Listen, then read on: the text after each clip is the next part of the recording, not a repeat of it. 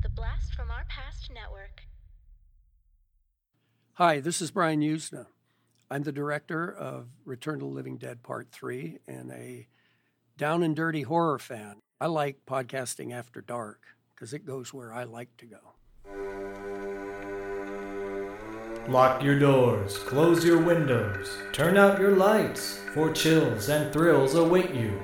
It's time for Podcasting After Dark with your hosts, Corey Stevenson and Zach Schaefer. Stay with a friend, say your prayers as grisly ghouls close in to seal your doom. Tonight's episode, Wes Craven's The People Under the Stairs, starring Brandon Quinton Adams, Everett McGill, and Wendy Roby. Gonna find you! Gonna give you a podcast! What's up, everybody? It's your old pal Corey here, a.k.a. Sleazy C. Joined with me, as always, is our pal Zach, a.k.a. Tiny T, a.k.a. Zach the Snack. What's up, buddy? I ain't your fool. There you go. How did you like my man impression? Oh, your man impression was great. I think I grew some chest hair after you said that. I hope everyone out there grows some chest hair. Yeah, everyone. Everyone. Everyone. Well, this week we are reviewing Wes Craven's The People Under the Stairs. This movie came out in 1991, and I'll kind of lead us into this. Luke and I saw it in the theater back at Olney 9 Cinemas, which is interesting because Sean Whalen probably went to Olney 9 Cinemas at one point too. But we'll get to that in a second. And Luke and I, rewatching this movie, I was watching it with my wife, and no shit, during the entire film, I'm like, Luke and I used to say that. Luke and I used to say that. Anything, almost anything that man says in this movie, I was like, Luke and I used to say that. And it was just so many memories came back. And I realized that I watched the shit out of this movie in the 90s, and I haven't seen it since. And I'm just going to say it up front. I fell in love with this movie. So The People Under the Stairs, baby, coming back into my life. Gonna find you. We're gonna get a burn in hell. There's gonna be a lot of those tonight. Well, Zach, what is your connection to The People Under the Stairs? And while you're at it, can you burn in hell for us? Thank you. Yeah, I can. I'm burning in hell. I'm gonna have.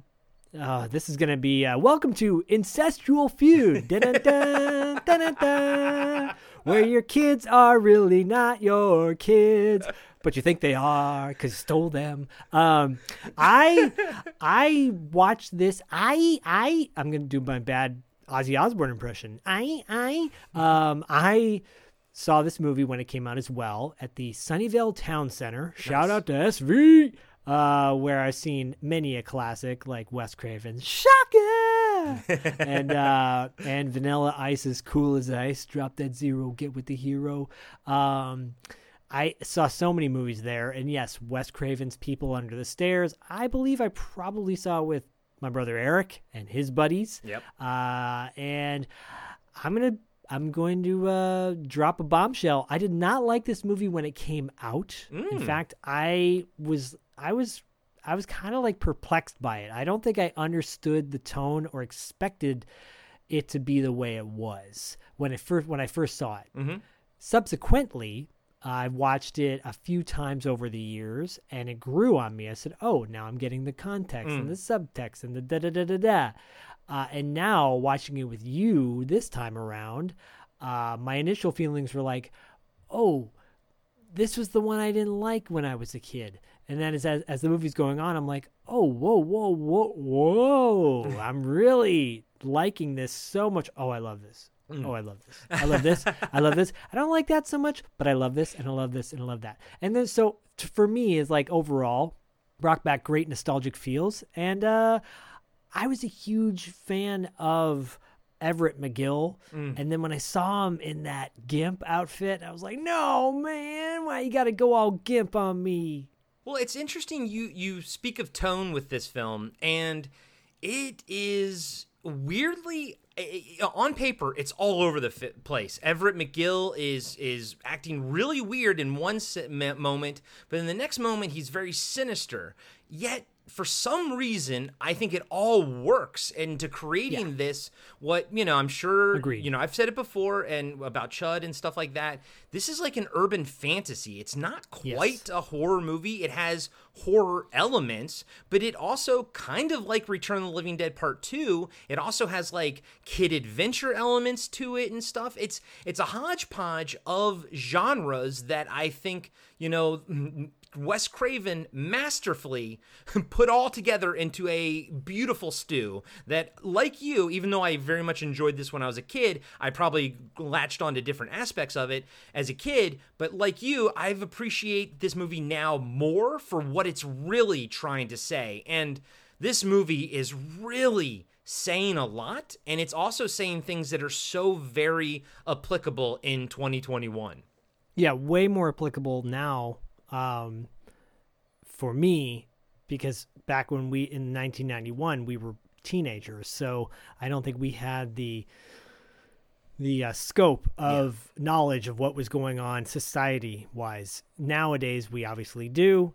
I don't know whether you want to call that being woke or not. Who gives a shit? But yeah, no, the tonal shifts throughout this, and there are moments where you feel like a lot of stuff was probably left on the editing room floor.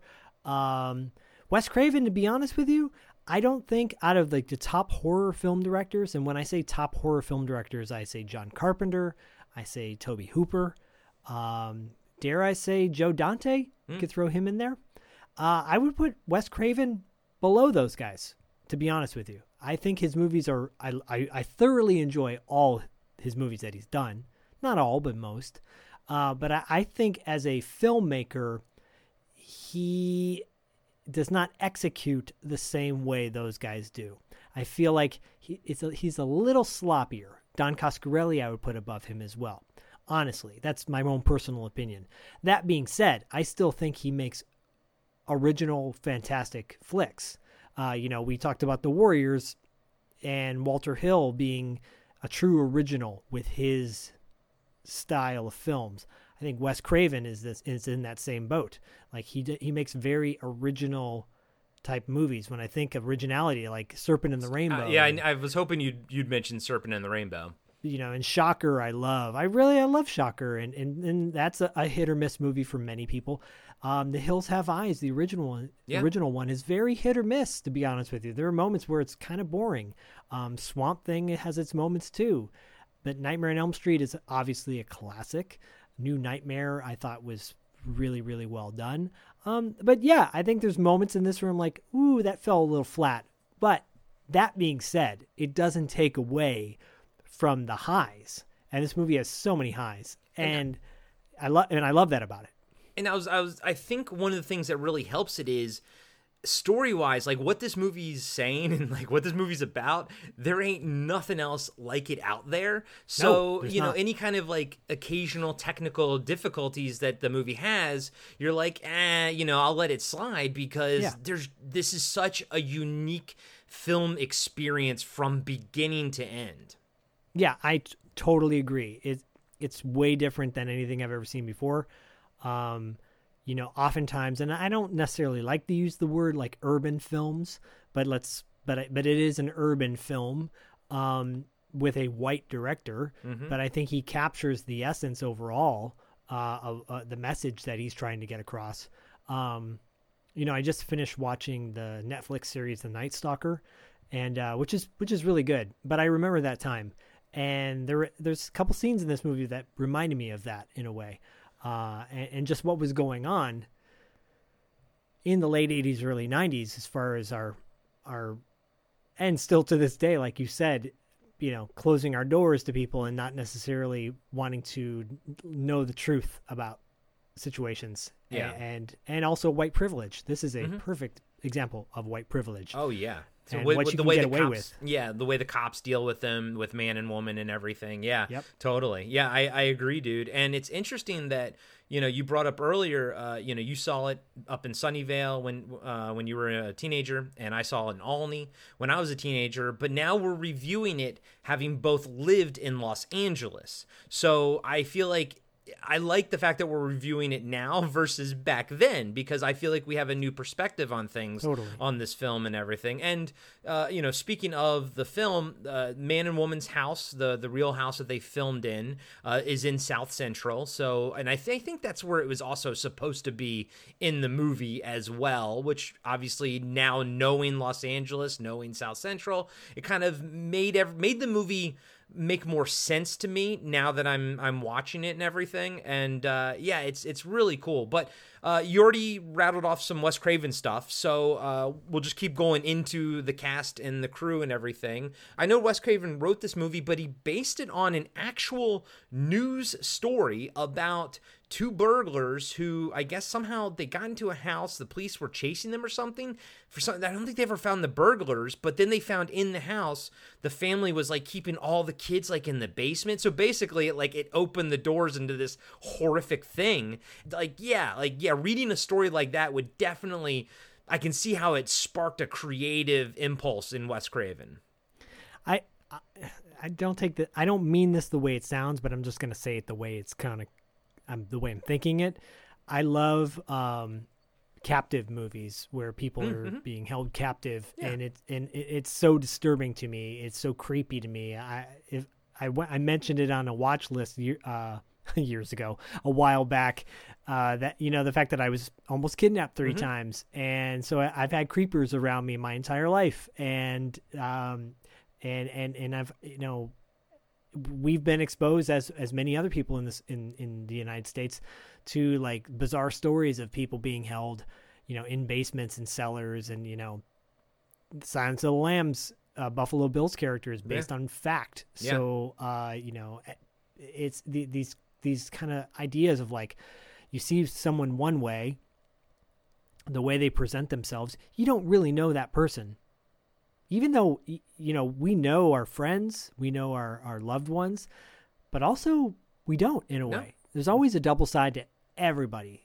That everybody has something about them, It's fortunately none of our friends, hopefully. It doesn't go that dark, but you go out in the world and you see people on the street, you don't know what's going on in their life. It could be a totally normal person on the outside, and the inside they got a whole torture device set up in their house. So, it's creepy shit. It is creepy shit. And the stuff that they do later, like when they're talking to the police, and it's like you're always like, you're so close, police officers, you're so close, just open that door or go in there. I know what you mean, because you sort of start getting excited and everything, but at the same time, it's also intriguing to watch the snake slither, it's at the same time. So you're like, what's happening? But yeah, I'm with you, dude. It brings up just like gross feelings, but it's also, you don't want to look away either. Yeah, I mean, that's the whole point. Wes Craven's great at that. He's one of the masters of getting you to want to watch even the most horrific things. All right, you want to dig into the cast? Yeah, playing Fool or Poindexter. I don't know what's worse, Poindexter or Fool, a.k.a. Dexter. Yeah, exactly. Is Brandon Quinton Adams, and this kid, he's an adult now. I mean, he's in The Sandlot. Sandlot's a movie I never saw, and I'm not. Me neither. I think you and I were too old for it. I think that is more of the 90s kids generation movie. Yes. We're 80s kids. Yeah, I never saw The Sandlot. I'm sure I will someday when Bodie gets older and if he gets into baseball. The Mighty Ducks, he was in The Mighty Ducks. Never saw that either. Yeah. Just me, not me my neither. thing. And the funny thing is, like, I don't get annoyed by kid actors, but honestly, I don't really like seeing kids in movies, like, trying to act. I don't think they're great. That being said, Fool was fantastic in this movie. That he acted his ass off. I never, and the fact that he's like actually a kid, because we've seen so many movies where like a 30-some-year-old is playing a 16-year-old, and you're like, no, this is actually a kid playing his correct age, his character's correct age, and I thought he was fantastic. I mean, he's not perfect, but he's damn good. Yeah, no, he was really good at what he was supposed to do. Yeah. A couple of lines of dialogue, I was like, oh, Wes, come on. That's not his fault. That's the script. Yeah. But no, he was good, man. Like, and kind of like Home Alone, Kevin McAllister type role. Yeah. And so he's the lead in the movie. The lead villain, Man, is played by Everett McGill, who I will always know as the priest from Silver Bullet. The priest from Silver Bullet. He's also in Heartbreak Ridge. He's a asshole major in Heartbreak Ridge. One of the best lines in that movie, Heartbreak Ridge, Clint Eastwood's movie. Everett McGill is just being a dick to all the Marines, and this one Marine in training collapses, and then Clint walks over to him and whispers something in his ear after Everett McGill's character like berates him, and the guy gets up and he keeps on hustling and marching. He's like, gung ho or whatever, he yells out a scream, and he starts running down the fields, like trying to stay like up when he could have just fallen. And Everett McGill says, "What'd you say to that man?" And Clint Eastwood says, Clint Eastwood goes, "I said, don't give the prick the satisfaction, sir." Because Everett McGill's a great asshole. Yeah, He's also, dare I say, the best part of Under Siege Part 2. Oh. He's an awesome villain in that, with Eric Bogosian as a villain. So weird. Under Siege Part 2, actually, guilty pleasure. I like that movie. I think I've seen it once, maybe. It was on a train? It was on a train? Yeah, I think so, yeah. I'm pretty sure my dad rented it, yeah. Yeah. And then he was in Twin Peaks. I was and the only say, reason I bring that up is it connects with the other actor that I'm about to bring up. Right. Which is Wendy Roby. She plays Woman. The other female, she's the female protagonist, or antagonist, sorry. And the cool thing is, apparently she got cast first, and then when they cast her, they were like, "Hey, can you get in touch with Everett McGill for us?" And because we think it'd be fun if maybe, since like Twin Peaks was very big at this moment in time, and they were playing this kind of iconic, crazy couple, so they're like, "Hey, let's get Everett McGill over here, and we'll let's have some fun with it." And so, sure enough, I think she was instrumental with getting him on board. Oh, that's so cool. Yeah. I mean, they are the main couple in this. Corey will divulge later their secrets. But that's a great little connection. I didn't know that she was on Twin Peaks. I didn't really watch Twin Peaks back in the day. And now I feel like I want to. I know. I did watch it back in the day, and I didn't understand it at all, and I didn't like it. But now I'm like, I think I should see it because I think I would like it now. Yeah, I'm not a huge David Lynch guy. I'm really not. Actually, my favorite David Lynch movie is a dramatic. It's called The Straight Story. That Everett McGill is in also.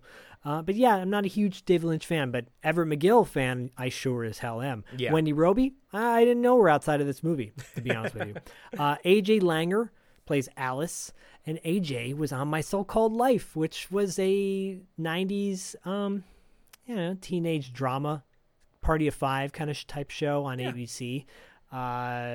She was huge on that show. That show was a big deal when it came out. Yeah, I remember that. This is pretty much the biggest thing she had done around that time.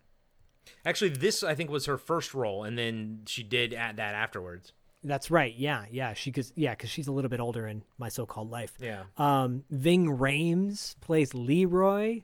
I mean, Ving. This is one of Ving's first movies he ever did. I don't need to tell you who Ving Rhames is. He's Ving Rhames. And he's great in this, too. Like, he doesn't have a huge role, but he's memorable, and he's very good in it.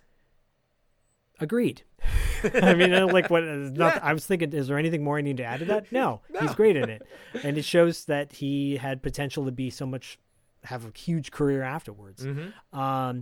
Then we're getting to get to your boy, Sean Whalen. He plays Roach. Roach is, to me, is the best character in the movie. Yeah. Hands down. And best antagonist or protagonist, sorry. And Sean Whalen, I mean, most people, I think will recognize him and know him from the Got Milk commercial where he is supposed to answer the $1 million question, who shot Alexander Hamilton? And he says, like he reprises that voice for this movie, if you think about it. Except he doesn't have peanut butter in his mouth, he got something else lacking in his mouth. And it's funny because when Hamilton, Hamilton is still big, but like when it first popped, that commercial kind of got circulated around because like everyone else, everyone was like, hey, this commercial is the only reason I know anything about Alexander Hamilton anyway. So it kind of like, Agreed. It kind of got big again. But for me, Sean Whalen will always have a special place in my heart because he is from the same town as I am, Albany, Maryland, and he went to the same high school as I did, or I should say I went to the same high school as he did because he was about 12 years in front of me. But we, when we saw this movie, we already knew like sort of who he was and everything. So it was a big deal for us to be like, holy crap, like that's somebody, not only somebody, just even if they were just from Maryland, it would have been exciting to us. But the fact that they were from our town and went to our high school, we were like, holy crap. So hopefully we're trying to reach out to him. Hopefully we get a chance to talk to him on the show. Yeah, that'd be great because we are big fans of his work. He has been in a ton of stuff. He's one of those guys that just shows up in every big blockbuster, Twister, Men in Black, Never Been Kissed, a little bit of everything. And like you said, he's constantly working too. Constantly working, and like you said, from being from the same hometown, he wears that on his sleeve because if you go on his IMDb, that's in the first paragraph, it talks about that he's from Olney. So that's pretty dope. Bill Cobbs plays Grandpa Booker. He's got 2 scenes in the movie at the end of the movie. Bill Cobbs, big fans of Bill Cobbs. We are big fans from Demolition Man. He was in Dominic and Eugene. If you guys don't know Dominic and Eugene, if you want like a really sweet slice of Americana life, it just deals with two brothers.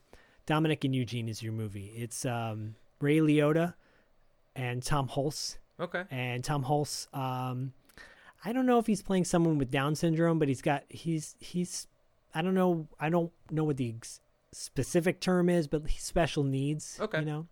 And Jamie Lee Curtis is in it.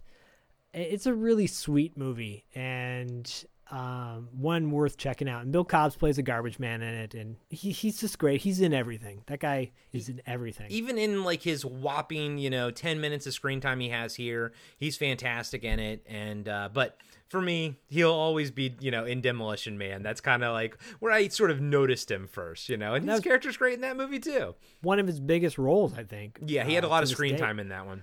Yeah, and then Fool's sister is played by Kelly Jo Minter, and you may not know that name, but you definitely, if you love the 80s, you'll know her from Summer School and Nightmare on Elm Street Part 4. Oh, no, sorry. A Nightmare on Elm Street Part 5. Yeah, Dream Child, which my wife and I kind of just saw a couple months ago because we were doing A Nightmare on Elm Street and Friday 13th sort of in tandem, and we got to the Dream Child, and I was like, okay, wasn't a great movie, but when we're doing this movie, I'm like, hey, that's her from Dream Child, which I just saw, so yay. Yeah, hey. Yeah, she's been a shit ton. She was in The Principal. I love The Principal, the James Belushi. Yeah, movie. You do. God, I love me some Principal. And apparently she was in The Lost Boys. I'm trying to remember that she was in The Lost Boys. She had to have small been, scene. I had to have been something. I saw that too, and I was like, I do not remember her. And she's like, plays a character named Maria. Not quite sure. I do not remember. Yeah, because I know The Lost Boys really damn well. It's actually one of my favorite horror films of all time. And I don't remember her in that. No, me neither. It's kind of blink and you miss it. Anyways, she was in that. Rounding out a couple more notables, Jeremy Roberts plays Spencer. And Jeremy Roberts, man, that guy's been in everything from Jim Carrey's The Mask, Star Trek VI, Herbie Fully Loaded, a very cool thriller called The 13th Floor. Oh yeah. Kind of underrated in my opinion. He's just a character actor. Then when you see him, you're immediately recognize him. You're like, oh, I know that dude. And that's the bulk of the main cast of this movie. Like you said, Wes Craven wrote and directed it, obviously. It was produced by Alive Films, which was John Carpenter's production company. Yeah, I was gonna say I recognize that. That's from Prince of Darkness, right? Wasn't that Alive Films? Yeah, and so Shep Gordon is one of the main producers of this movie. He produced a lot of Carpenter films. They Live, Prince of Darkness, Village of the Damned. So there you go. That's the connection, which I think is awesome. I was floored the minute I heard that. I was like, oh hell yeah. Yeah. Alive Films. I had forgotten that they produced this movie. Oh, and I'll just mention the composer, Don Peake. He did The Hills Have Eyes as well. Mm-hmm. Yeah. Oh, sorry.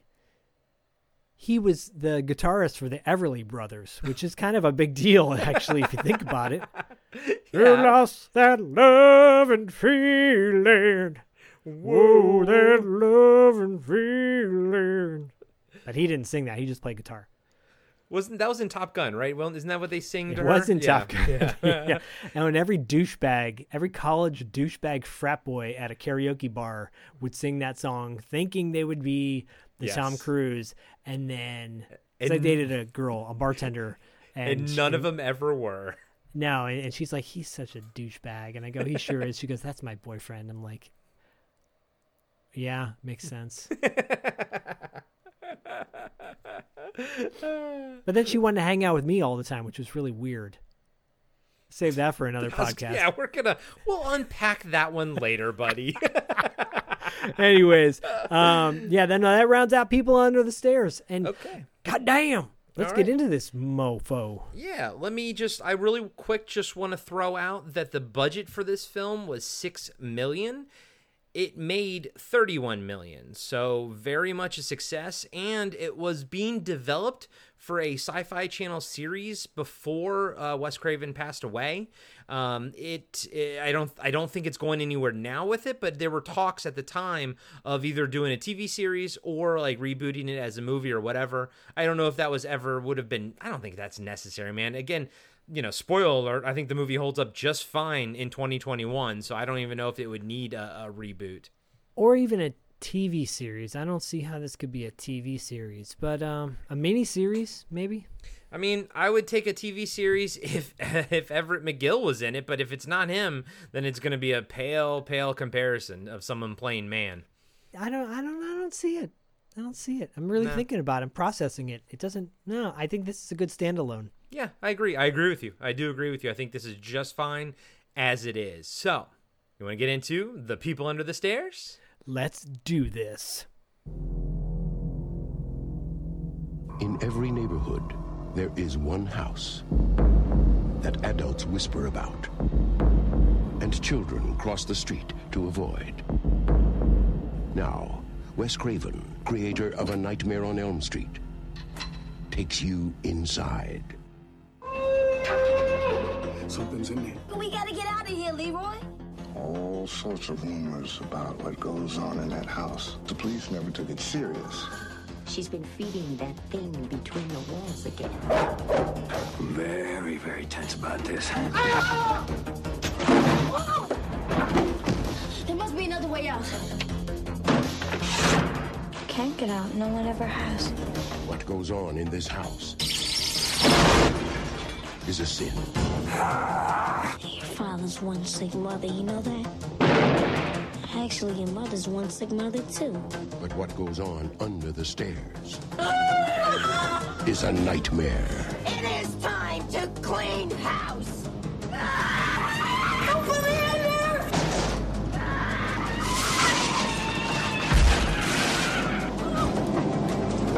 Let's go! Wes Craven's The People Under the Stairs. Hey, we have a really cool title card right out of the gate, right? Oh, man. So good. So good. And like we always say, better than Split Second. I love that that's our barometer for title cards now. Yeah. So bad movies, Cyborg. Bad title cards, Split Second. There you go. Yes, we have 2 barometers now. The movie opens on a shot of tarot cards. Someone is basically drawing a deck and doing a tarot card reading. You know, at first you don't really know, but we know now. It's Ruby is talking to Fool. She's doing a reading for his 13th birthday. Once Ruby pulls the Fool card, the camera kind of zooms in and sort of lingers on it. Then we have this really long monologue, sort of, dialogue, sort of, and the whole thing, it pertains to the entire film. I didn't know how to paraphrase it, so honestly, I just transcribed it, and I'm just going to read it for your listening pleasure. So let me get into it.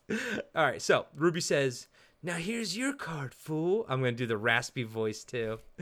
Come on now. Oh no, that's where I got your nickname. He's like, Fool's like, "Don't remind me." "Here you go, 13 to date. The golden-haired birthday boy is setting off on life's big adventure. All I'm going off to is 7th grade. You're the fool when you can't escape that. That ain't bad. Ain't the stupid kind of fool. Only the ignorant kind, 'cause you're just starting out. But look here. He's already got a problem, see? One step in front, the drop-off." Fool says, "What about the dog? That's Fool's companion. See his spirit barking? Fool, don't go marching off that cliff. Do the smart thing. Do the high thing." "So what Fool gonna do if he ain't gonna go off the cliff, fly? He gonna do what he have to, Fool. Turn around and walk the other way, right through the fire of the sun. He'll get burned up if you do that. Just the boy part get burned up. The rest come out the other side a man, and no one call him Fool again." That's pretty cool. It was pretty cool. If my boy part got burned up, I don't think I'd come out the other end a man, though.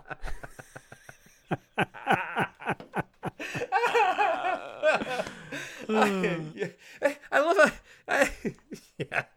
Sleazy Z over there. Touche, buddy. Touche. Side note.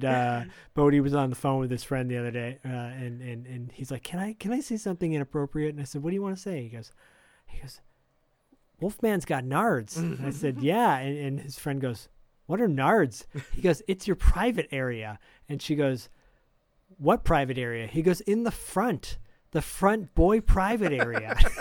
Oh no. And I go, and she goes, "The front boy private area." And I'm like, "No, we're going to end this conversation right you're now." Like, cut. Because your parents are probably like, "What the fuck are you talking about?" Nope, we're done. Cut. It's the front over. boy private area.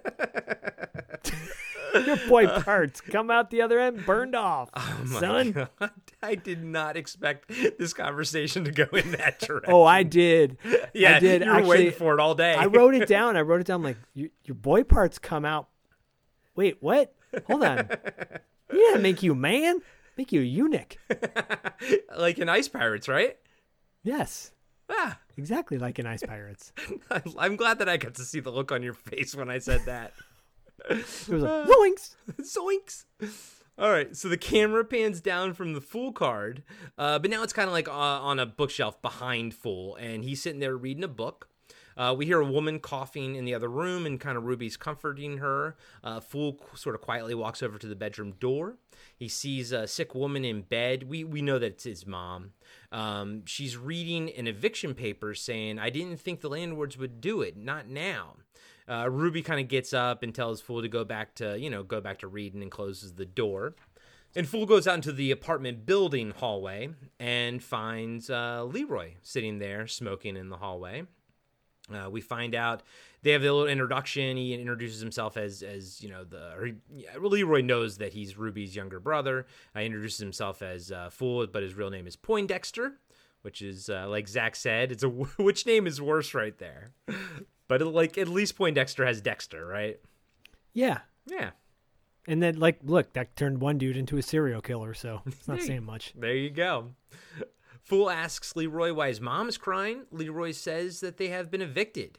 They have to be out by tomorrow at midnight.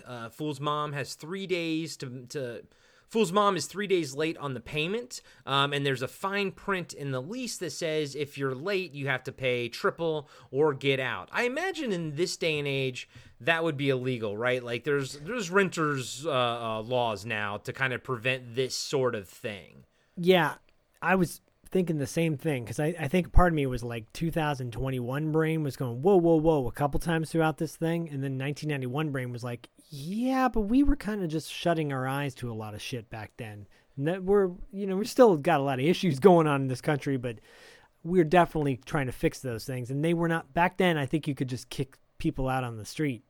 Or if you couldn't, I think they were probably banking on the fact that the people that they were evicting couldn't afford to hire a lawyer anyways. So, what ultimately they're not going to be affected, meaning the landlords. So, or ultimately, I should say they're going to get what they want, Yeah, I feel like in some ways this movie sped up some points that might have taken longer to explain. But they're like, look, the audience is going to get it.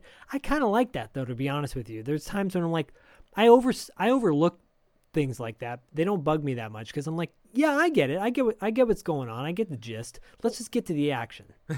Well, and it's nice because it's packaged here so that we can have this this enjoyable movie around it, but we're also technically, hopefully growing, we're experiencing something, we're witnessing something that we should be made aware of. And even Wendy Roby mentioned in a documentary on the Blu-ray, by the way, we used the Shout Factory version to, review the movie. Great transfer. As always, highly recommend it. But she mentioned that she was, after the movie came out for I think 2 weeks or something, she was looking in some sort of New Yorker or something, and there was a satirical cartoon that was using George W. Bush as kind of walking down the stairs, and the people under the stairs were all the disenfranchised people, and it was clearly an homage to this movie. So, and then she saw it, and then Wes Craven saw it. She showed it to him. He was like, they get it. They understand what the movie's about, That's cool. And cool. So it's nice that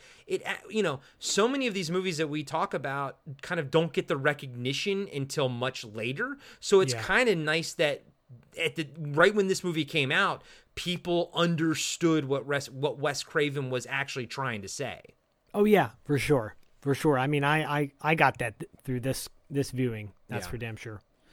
And mentioning earlier what the landlords want to tear down the building and turn it into a high-rise condominium, and Fool's family is the last one in that building.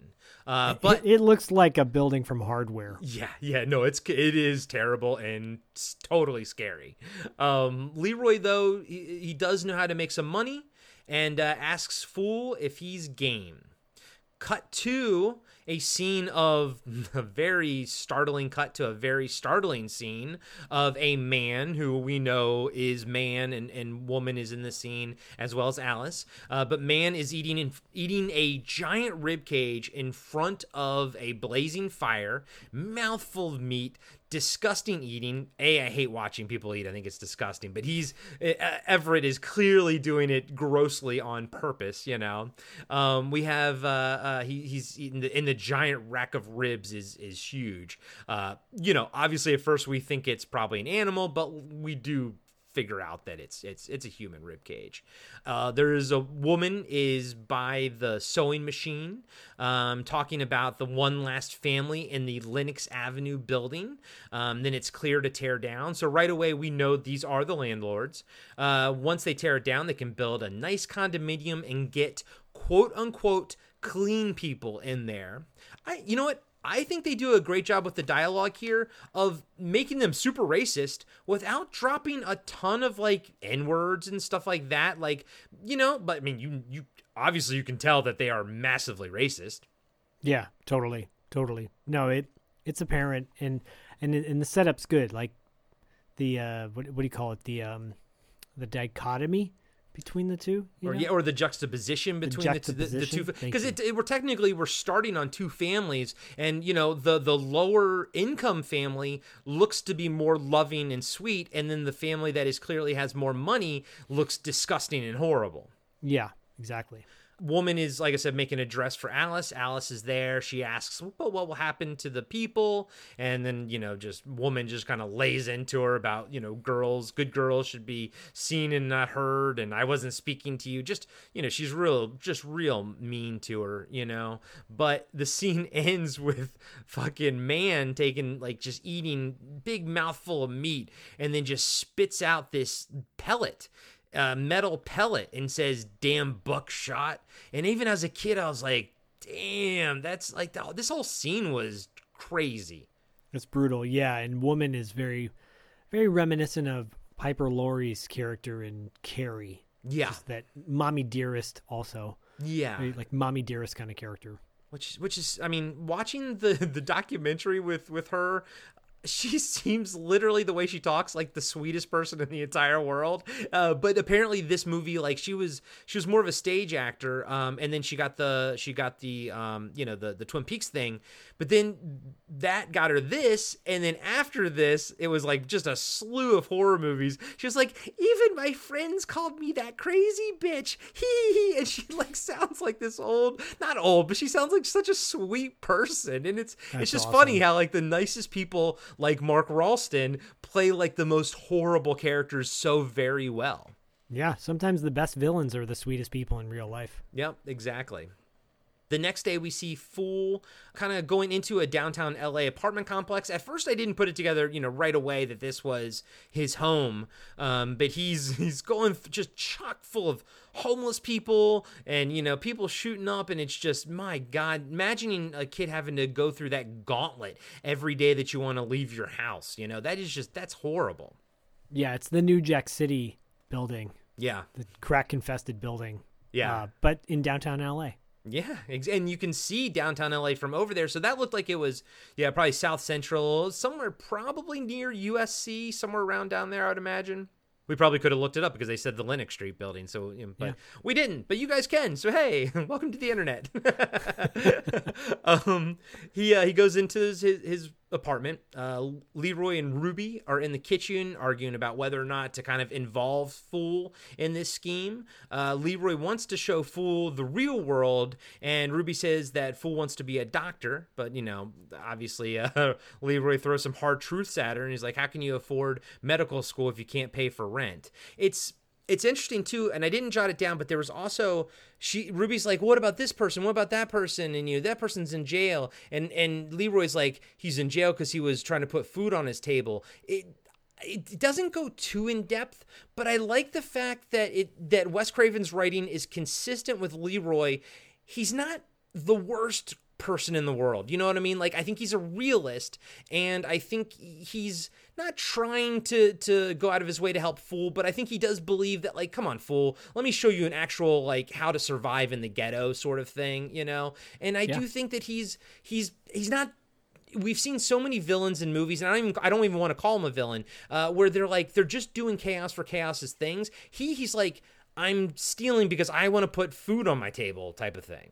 I think this came out around the same time Trespass came out, Walter Hill's Trespass, and they're just simply anti-heroes. Right. There you go. They're people that have unspeakable means, and they have to do the best with the situation they got. Mm-hmm. No, that's perfect. They're not killing anybody. They're just robbing from the rich to give to the poor. No, I think you're 100% correct. I think we can categorize Leroy as an anti-hero here. Fool says it isn't right to steal, but Leroy says that, Fool's mom has a cancer that any doctor can take out, but she can't afford it. She looked a little bit further gone to me, but okay, I get the setup. No big deal. That's fine. Yeah, Fool, it was a little. Yeah, any doctor can take out. Sure. No, especially currently having my father dealing with cancer. It's not that easy. I kind of wish that they would have maybe given her a different illness. I feel like Wes Craven could have been a little bit smarter, but he probably landed on something that like everyone can understand. Everyone's affected by cancer. He's just trying to have us connect to Fool as easily and quickly as possible. So I'm not going to begrudge him, but it looks like she's a little bit further gone than any doctor could save her. I think that's kind of my point I was trying to make earlier, is that he kind of speeds along some of the plot points, and it's just kind of like I don't want to say lazy way, but he kind of takes the easy way out. Using cancer is such a kind of like easy go-to, you know. He could have said like, I don't know, give me something else. Give me some, you know, whatever, pneumonia or something like that. I think you're 100% correct. I think he was just like, look, everyone's probably been touched by cancer. Everyone knows someone, so I'm just going to use this as a crutch or an anchor point for our audience to kind of sympathize with you know, Fool. But I would have had Leroy say maybe something else other than like she could just be cured, no problem, you know. Look, your mom's got spinal meningitis. And you know 8 out of 10 doctors can cure that. The other 2 are dead motherfuckers. Why do I sound like Sling Blade? I reckon I'll get her good. Run, fool, run. Get some taters and run, fool. I haven't seen Sling Blade in forever. Oh, dude, I saw that movie I walked out of the theater, walked right back into it because I loved it so much. Yeah, give it back in here, baby. Come on. Back to People Under the Stairs. Fool gets mad at Leroy and kind of kicks Leroy in the shin.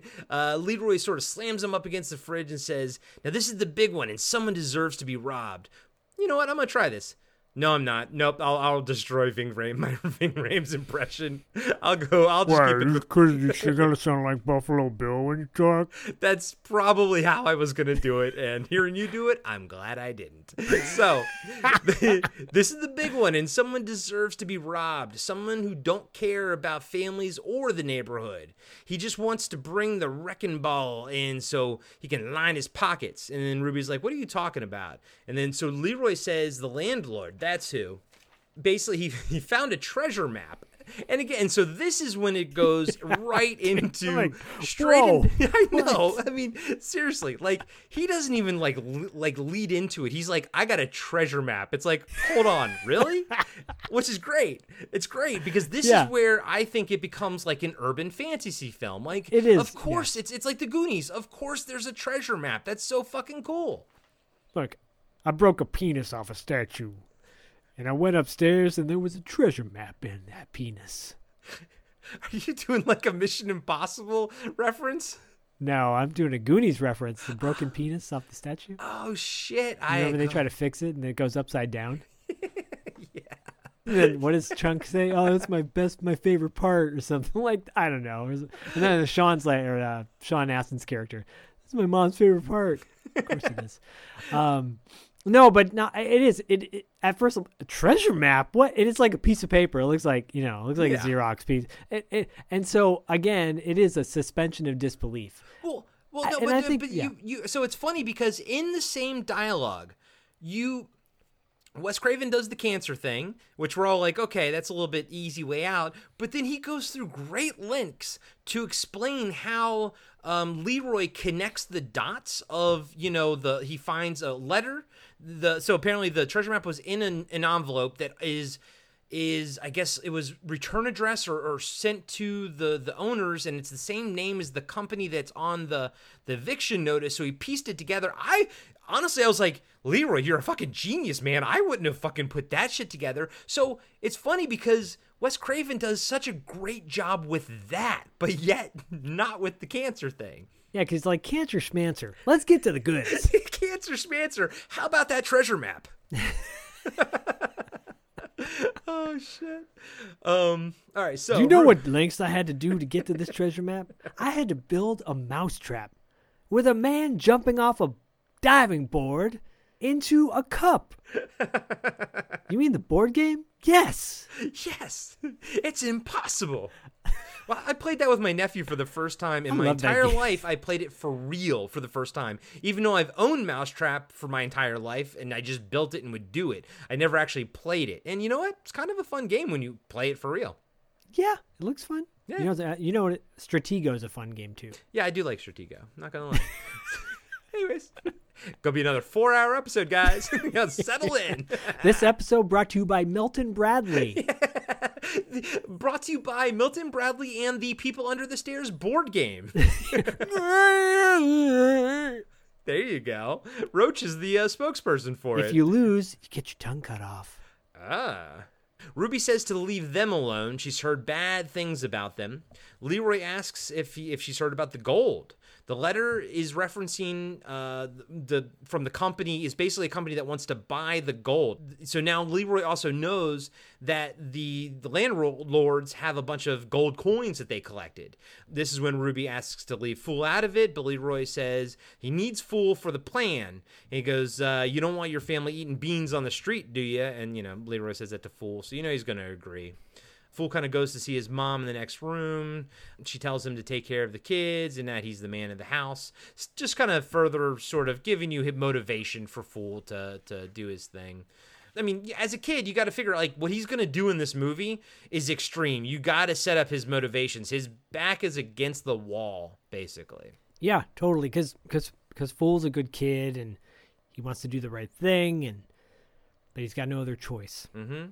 And another, like earlier, where there's this juxtaposition cutting back and forth, but, as Fool's talking to his mom, we cut to Woman in Alice's room. Alice is sitting at a small table. She's eating, food very, very properly. Woman makes Alice stand up and try the dress on she's working on earlier, and she kind of brushes her hair very violently. I was like, man, that looks painful. And Alice is she's like a zombie. Like, she doesn't even wince, because we don't even want to speak about what's probably been done to her. Well, we can speak. She's been raped, probably. Yeah. No, it's implied later. And I mean, beaten, you almost see that. I mean, it's kind of off screen, but it's implied later that she's also sexually abused too. And I don't think any of us had to stretch our imaginations that far to kind of, figure that was happening. But Woman kind of takes the food tray and everything from her, and she's leaving the room, and she realizes the fork is missing. Alice, all of a sudden her eyes shoot wide open, and she comes alive. Unlike, you said she looks like a zombie earlier. Now she comes alive with fear, and she's like, oh, it must be on the floor somewhere. And, she's searching around everything on the floor. Obviously, Woman knows that, something is amiss. But as Alice is searching on the floor over by her bed, there's this event in the wall opens up, a hand comes out and gives her the fork back. We'll know that that's, Roach later, but right now, when you're watching this movie for the first time, you're like, what the fuck is happening here? And honestly, Jesus, I wish I saw this movie for the first time having never seen the previews, because, back in the 90s, this is when previews pretty much started just showing a shit ton of stuff, and, we knew what was happening, but man, the setup for this movie is very intriguing. Very intriguing, and I was like, is that the Thing from Addams Family? Yeah, because it's just a hand. Yeah. A pale hand, too. Man walks in at this point, and he says he's very tense. The liquor store got robbed, and he's like, oh, I got one of them headaches again. And then Woman says Alice has been feeding that thing between the walls again. Alice says she hasn't, but then we kind of hear faint wailing coming from the walls, and basically Man takes off his belt and says, bad girls burn in hell. And this begins, which I find infinitely amusing, that their only curse words are burn in hell, and they say it sometimes so excitedly and sometimes so nonchalantly. Like, hey, Zach, burn in hell? Yeah, sure. Burn in hell? Okay, cool. Burn in hell. Yep. Yeah. I Praise be. I love how easily they throw around burn in hell in this movie. Man, we could devote a whole episode to why I am not a fan of organized religion. But Yes. This is a perfect example of why. Yes. Yeah. Oh, yeah. No, this is Look at oh my God, look at what people believing in a book will do to you. Cause you to have incestual family monsters or something. Yeah. Richard Dawson would not want to kiss either of them on the mouth. You don't think he'd plant one on Woman? I mean, he was a perv, but he wasn't that much of a perv. He was a perv, but he had standards. He did have standards. He always would go with the... Oh, dude, I loved Richard Dawson, baby. I love Richard Dawson, too. People need to relax, because that shit's funny, man. He made sleazy classy. He sure did, with that sweet Caesar cut. Mm-hmm. Yep. And then Ray Combs came along and was like the perfect guy to put people down without them even with a big smile on their face. I liked He'd be him like too. I liked him talking shit too. to your face, and they'd be like, "Oh, thank you. What did he just say? He just made fun of your mom. And Oh, thank you." And for the record, Family Feud was my favorite game show as a kid, and probably still is. I'm not a huge game show fan, but I love the Feud. It's the only one that had they had wrestlers on there. Family Feud, like wrestlers versus good guys versus bad guys. It was amazing. Yeah. WCW. Shit, I love that. The Feud, baby. Rest in peace, Roy Combs. Yep. Cut to the outside suburban street, which is the street that they're on, and we know is in South Central. So the house, the people under the stairs house, just went up for sale. I think like a couple of weeks before we started recording this movie. It's just kind of kismet. And so I was like, oh, let me go check it out. I checked out the article, and they actually listed the address. So yeah, it's right in South Central. And I was like, yeah, that makes sense. That's what it looks like. But when I first watched it this time around, 30 years later, which is crazy, I thought it was Pasadena for some reason. Like, because a lot of homes in Pasadena look like that home, but a lot of homes in South Central, the older homes, do look like that home too. It's a very, I don't know what that style is, but it's very unique to Southern California. Well, I mean, just to kind of solidify what you're saying, at the time, my note was cut to a Pasadena or Glendale suburb street. So I'm with you. I thought it was Pasadena or Glendale as well for every reason you just said. But knowing that, and now, you know, because we saw Prince of Darkness, and that house is kind of similar. What's at the beginning that he was sort of standing on, looking out at the moon, you know, at the beginning of the movie. And it's all that area. It's the same area as this is. Yeah. Just dawned on me.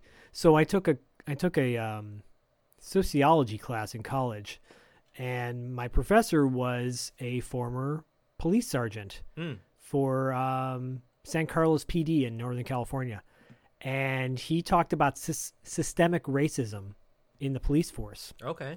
And systemic racism all the way down to the planning commissions in East LA and Los Angeles, and he showed maps, planning maps of ghettos, South Central, Crenshaw, Watts, and he had all these circles on there, and it looked like a barbed wire fence, and he goes, all these circles are liquor stores and billboards, and all of these billboards are owned by tobacco companies and alcohol companies, and they surrounded each of South Central, Watts, Crenshaw, Boyle Heights, almost like you were like imprisoned.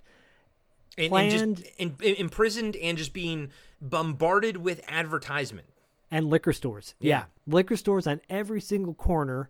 And he's like, if this doesn't scream to you that they were trying to hold people in and down, I don't know what does. Like, and he spoke about, he had a lot of experience being on the police force and seeing both sides of it. Faithful cops, totally true to the badge, and then other guys who just like used it as an opportunity to crack skulls. And it's disturbing. Like, this movie really captures that, you know, on a horror fantasy level, which is kind of perfect because, you know, good science fiction can kind of teach a lesson that you can't teach otherwise, because you can put people in a situation that allows you to look at that, you know, idea differently because it's in a sci-fi setting. And horror doesn't, you know, it's not known for doing those things as much, but this movie proves that I think you can create a movie, make a genre film like a horror movie, and just embed a very important, you know, piece of information in there for people. And I think it will hit the audience that it needs to hit. Totally agree. And to kind of button that up, I think that is what is best about one of our favorite, you know, medias, film, or mediums, I should say, film. And like, that is when film is the best, is when it's entertaining and you're learning something. Even better if you don't even know that you're learning and changing on the inside. Hey everybody, Corey here. I just want to let you know that we'll be right back after these short messages.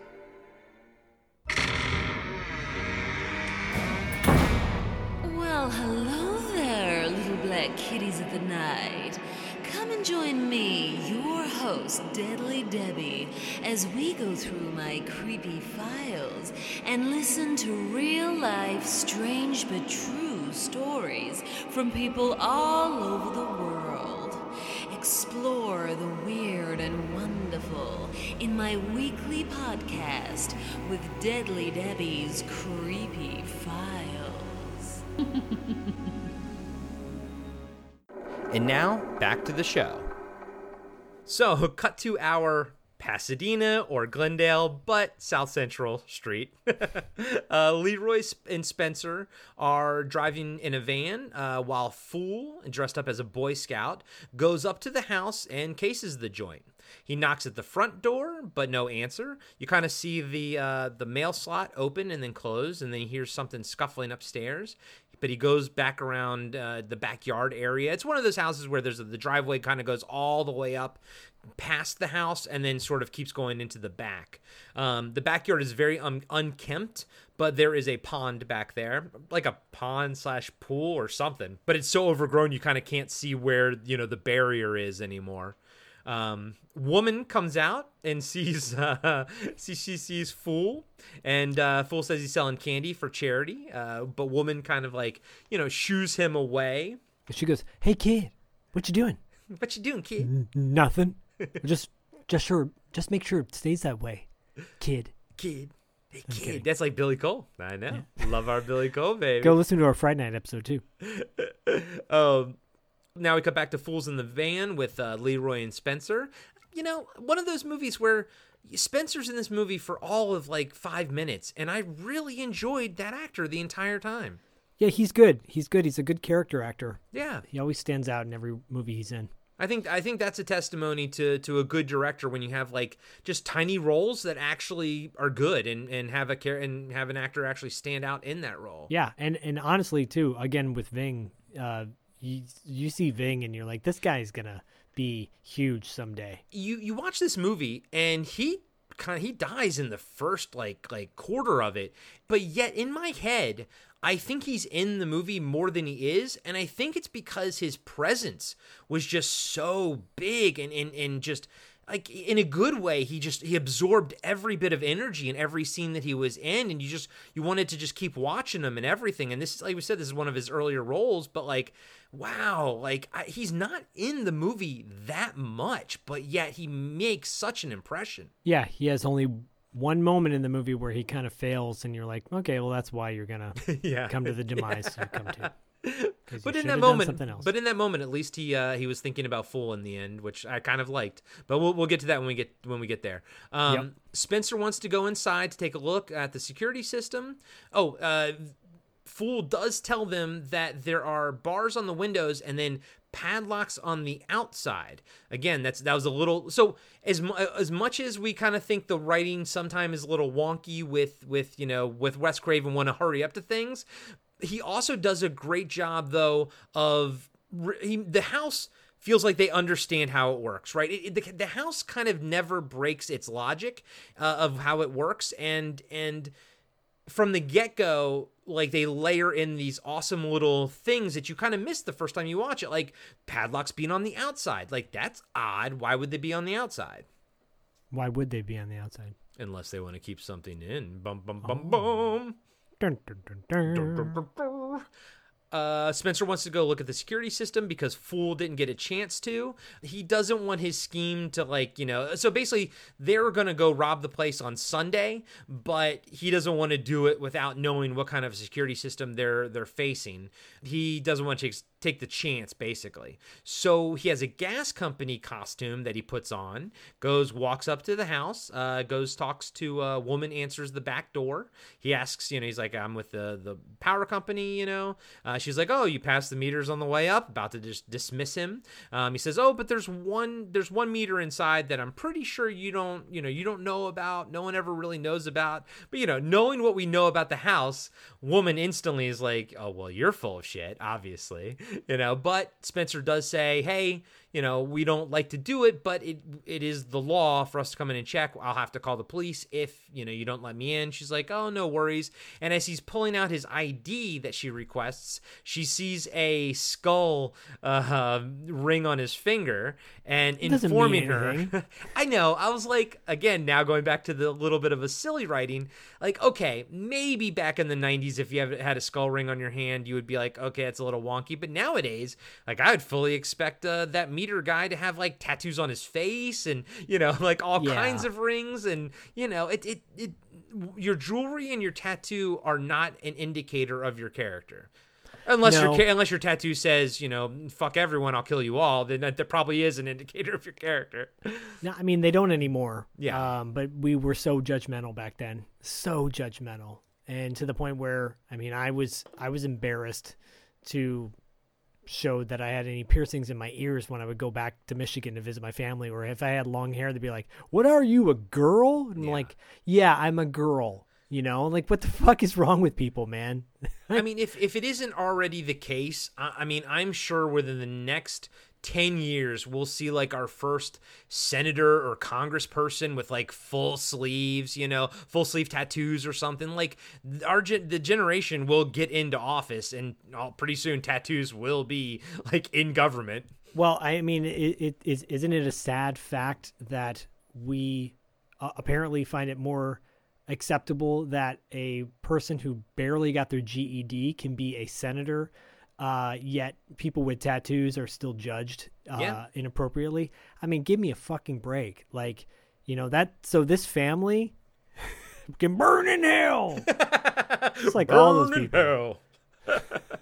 Seriously, that is some fucked up shit. And that's not even fantasy. That's not Wes Craven fantasy. That's fact. That a person is a senator when barely got her GED. Yeah, so. No, that is a fact. But I do think tattoos are getting a lot more, like, people are okay with them type of thing, I think they are now. And I think sports actually had a big part in that. A skull tattoo. I was like, nowadays you would have bought that shit at Hot Topic. Well, he probably did buy that skull ring at Hot Topic. When Hot Topic was cool. I know. Before it became a Spencer's, or whatever they are. Spencer. Whoa, Spencer. Whoa. Bobcat. Babcock Finch. We got there. So woman, she's like, okay, she lets him in, and then as she's closing the door, she does like one last peek out the door, which was great. I guarantee you that was either improv or like, just on the spot. It was perfect. It was hilarious. I loved it. And she's so disturbing looking. Like, her makeup gets progressively worse. And actually, that is one moment in the movie where you're like, wait, did they just totally redo her makeup out of the blue? Which they did. It is a little jarring, but like her eyebrows are like penciled on and makeup caked on, and she looks very creepy. She's so creepy looking. She is. And man looks pretty normal. Except for like his 1950s hairstyle and like his out, his pants that come up to his navel. He kind of dresses like a grandpa, but yet he's like young and in shape, sort of. Yeah. Everett McGill carries himself in an old man kind of way. He does. He's always kind of like, even when he's younger, he walks and acts like an old man. He does, but I guess that's where he's from the South, so I don't know. I reckon. I'm gonna let you morph it into a Sling Blade. I'm gonna turn it. I'm just gonna sit here and watch it happen. I like them flesh-eating zombies. Out in the van, Fool and Leroy think Spencer is taking the coins for himself, and then they spot Woman leaving in her car. I guess Man was in the car too, but you don't really know. You don't really see that at the time. Leroy says they got to go in and find Spencer before he takes all the good stuff for himself. And so he drives the van into the back driveway. I think they should have just left it on the street and walked over. That was weird. That was weird. Like, You just gotta pull up in their driveway? Maybe that's why Spencer's the brain of this outfit, and but Leroy's super smart. He put together the fucking treasure map. Like, come on, Leroy, you're smarter than this. I think it's a little bit of WC being like, we gotta. No one's gonna care. No one's gonna care. Well, it also says it's for what happens with the cops later too, and it sets up that final thing where they find where woman finds the Boy Scout costume. So I get that it has to be there, but I think they could have parked it in a less conspicuous place and still got to the same conclusion. You know what I mean? They could have parked it in front of the house. Right, exactly. That would have been a lot less conspicuous. They go around back and they ring the bell, but there's no response. Leroy breaks the glass to the back room. He kind of goes in. It's kind of like so the first room that they go into is kind of like a mud room. It's just like a little, I think that's actually the technical term for it is mud room. It is. I didn't know that. I think a mud room is like an East Coast thing. They don't have them on the West Coast, but yeah, you're right. It's like a mud room. It's like the pre-room.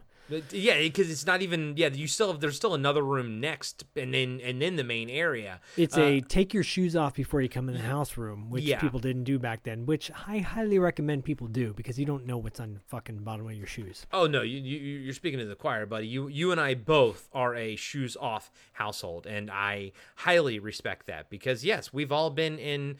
We've all gone to concerts and gone to the bathroom and had our, feet in piss. And, I'm not walking that into my house or anyone else's house, for that matter. Don't take a blue light to your carpet after you walk in with your shoes on. That's all I'm going to say. That's right, baby. So they're in the mudroom.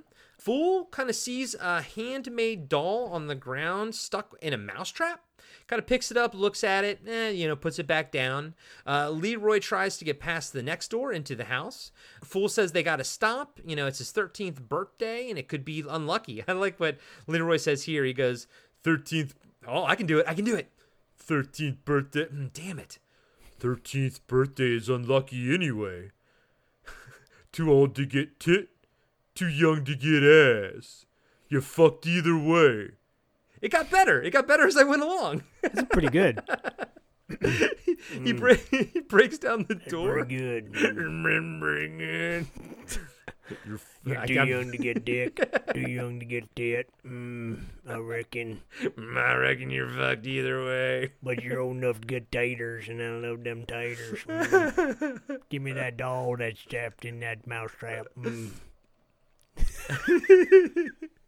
Our anti-hero Leroy breaks the door to the next room, which is kind of like now an old funeral parlor.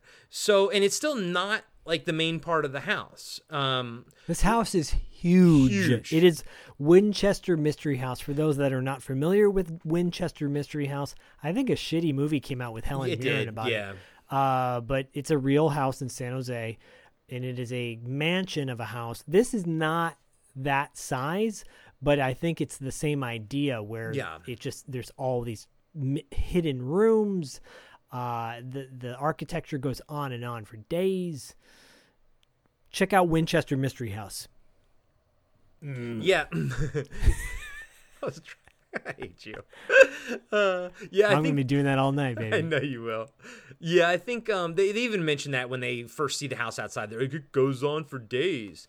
But then, so they get through into the, they're in that funeral parlor area, which is also cool because that'll sort of come back later. Only just, it's mentioned. And I think it's kind of neat that they actually lay the groundwork for that here. But to get into the main house, we see a huge metal door. And it's cool because did you notice that there was even marks on the door as if people had tried to pry it open before this? Yeah, metal doors. This takes me back to Texas Chainsaw Massacre when the guy walks up and gets hit over the head by Leatherface. That to me is the most terrifying scene in Texas Chainsaw Massacre, and he just shuts that steel door. Yep. I love that scene, man. It scares the shit out of me. Yeah, just thinking about it gives me chills. But it reminded me of that. Steel doors are so creepy because it's like some bullshit's going on there. Especially steel doors that have clearly been tried to be pried open before. Yes, with scratch marks and yeah. But Leroy seems to be unfazed by this, so he gets started on it, or actually he was already working on it when I did that little awesome impression I just did. Yeah, that was really good. But he pops it open this time, and when it opens, the shutters also go up as well. So I mean, right away you're like, well, that's kind of weird, But we do get an awesome line where Leroy says, "I done busted this house cherry. It's open right up now." All right, it's getting worse as we go along. I love cherry pie. Now this is cool. Leroy's about to walk into the kitchen when a big ass fucking Rottweiler just jumps out at him. Yeah. And this is kind of like the Texas Chainsaw Massacre scenario. And I wouldn't even be surprised if Wes Craven was like, this was a little bit of like an homage to that. Fool's kind of yelling at the dog. It's attacking Leroy on his arm and everything. And I like this a lot because Fool kind of like, hey, well, it's kind of silly. He's like, your mom sleeps with cats. And the dog kind of runs after Fool, but Fool jumps up into the door frame and grabs it, and the dog runs under his legs. Honestly, I will say this. Fool is infinitely smarter than me throughout this entire movie because everything he does is the right thing to do, and I wouldn't have done any of it. I would have died right here. That dog would have just gone right on my nuts, and I would have gone down right here. But Fool, he's smarter than me. Yeah, so Fool's on a D&D scale, Fool's agility is like a 10. Yeah, it's like a 10. But Fool's line delivery is like a 3 because he calls it like a fuzzball or something. And I'm like, if I saw a Cujo munching me down, I wouldn't be. Hey, fuzzball! And I think that's why this movie. Like why Cujo feels more like a horror movie, this feels more like an adventure movie with some horror elements because of stuff like this. I never feel that anyone's ever in danger by the dog, and I think it's also too because of the way they sometimes portray the dog being a little bit silly in this movie. But again, like we said at the beginning, this movie has some interesting tonal shifts, but they kind of all work because they keep you on your feet the entire movie. You're like, what's going to be coming at me next, essentially? I don't have a problem with the tonal shifts. There are 3 dramatic tonal shifts in this film, in my opinion. I'm totally okay with them. I'm totally okay with them because this movie overall is good. Yeah. If it would have fallen flat on its...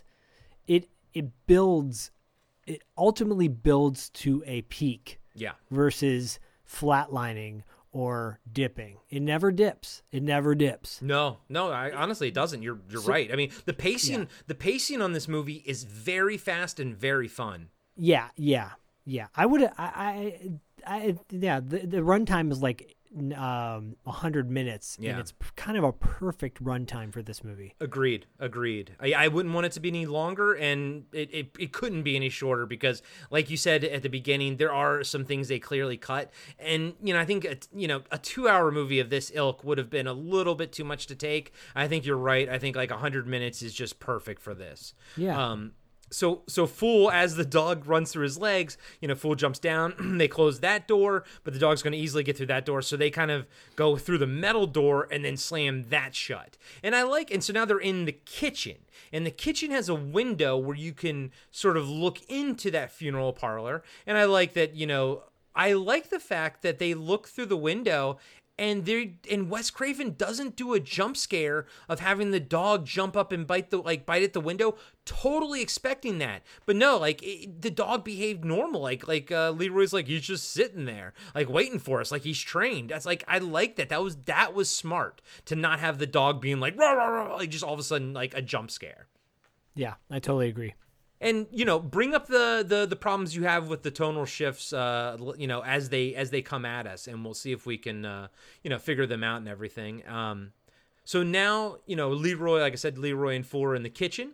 Fool looking around, he sees a statue of see no evil, hear no evil, speak no evil, one of those statues. And then they realize that the cabinets are all locked, and all these little things that are just kind of weird. Even Leroy's like, why are the cabinets locked? Why are the cabinets locked? Why is my? So I'm doing Buffalo Bill. You're doing like Lou Ferrigno, and then we've got Sling Blade. We're all over the place. Yeah. You know what? Once man comes into the situation, I will just be doing man quotes. For the rest you're of good, the man. I'll just keep doing the. I reckon you're gonna burn in hell. I'm burning hell. Fool wants to leave, but Leroy wants to find Spencer. They hear walking upstairs, so Leroy thinks it's Spencer. They kind of walk deeper into the house. Fool doesn't want to go upstairs, but Leroy kind of calls him a girl, give him shit, but tells him to stay downstairs, keep an eye out, So Leroy goes upstairs. Fool hears noise from the basement, kind of goes to investigate. He sees Spencer's clipboard on the basement stairs and goes down. Fool then kind of hears someone running in the basement and freaks out, but ultimately decides to kind of go back and investigate. When he gets to the bottom of the stairs, a string is pulled, and the door kind of closes behind him. So you actually see the string getting pulled, and then we hear some whisper, "Fool." I was like, "Oh, that's kind of cool, man." Yeah. A couple things in this scene. So initially when he sees the clipboard, I'm like, "No, don't go down into the basement. That's so cliche." But then I'm like, "Wait, it's 1991. Cliches haven't really been tackled just yet."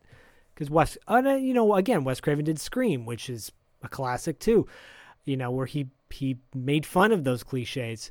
So he goes down, right?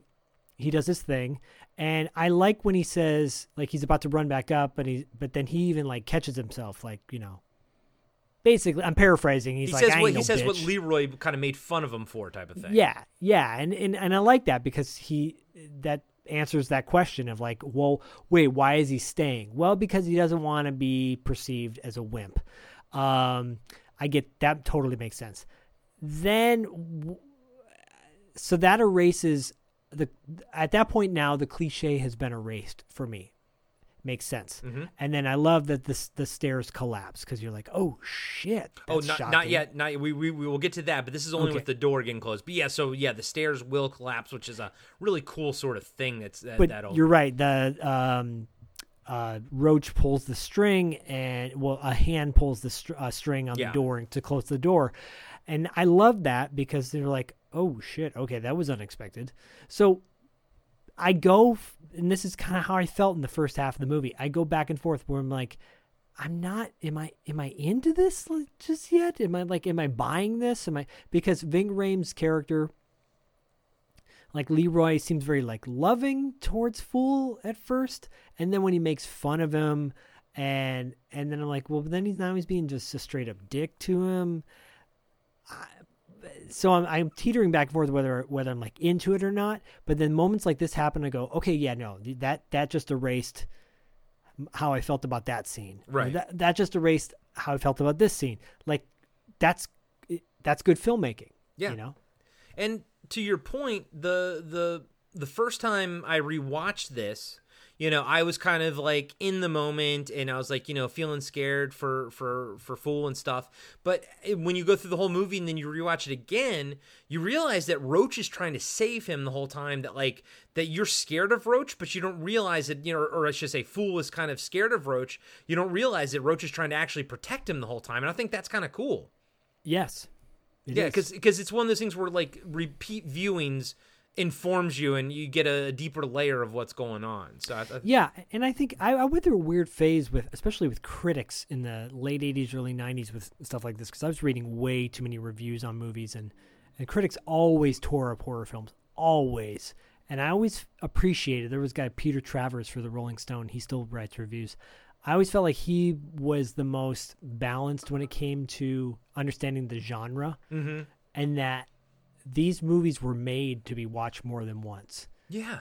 Because in the second time, you got more out of it. Think about how many times you've watched The Thing and how much you get out of it every single time you watch it. And actually, by the time you listen to Thomas Waite's interview and Tom G. Waite's interview, and you'll watch it again with a new understanding now, knowing something that I never knew, you know? So I guess like this genre bears repeat viewings versus other genres that you watch it once and you're never going to watch it again. And the reason why you watch it again is because you get a certain level of context each time. I never even thought of that. I just assumed that we watched these multiple times because we enjoyed them, and we do.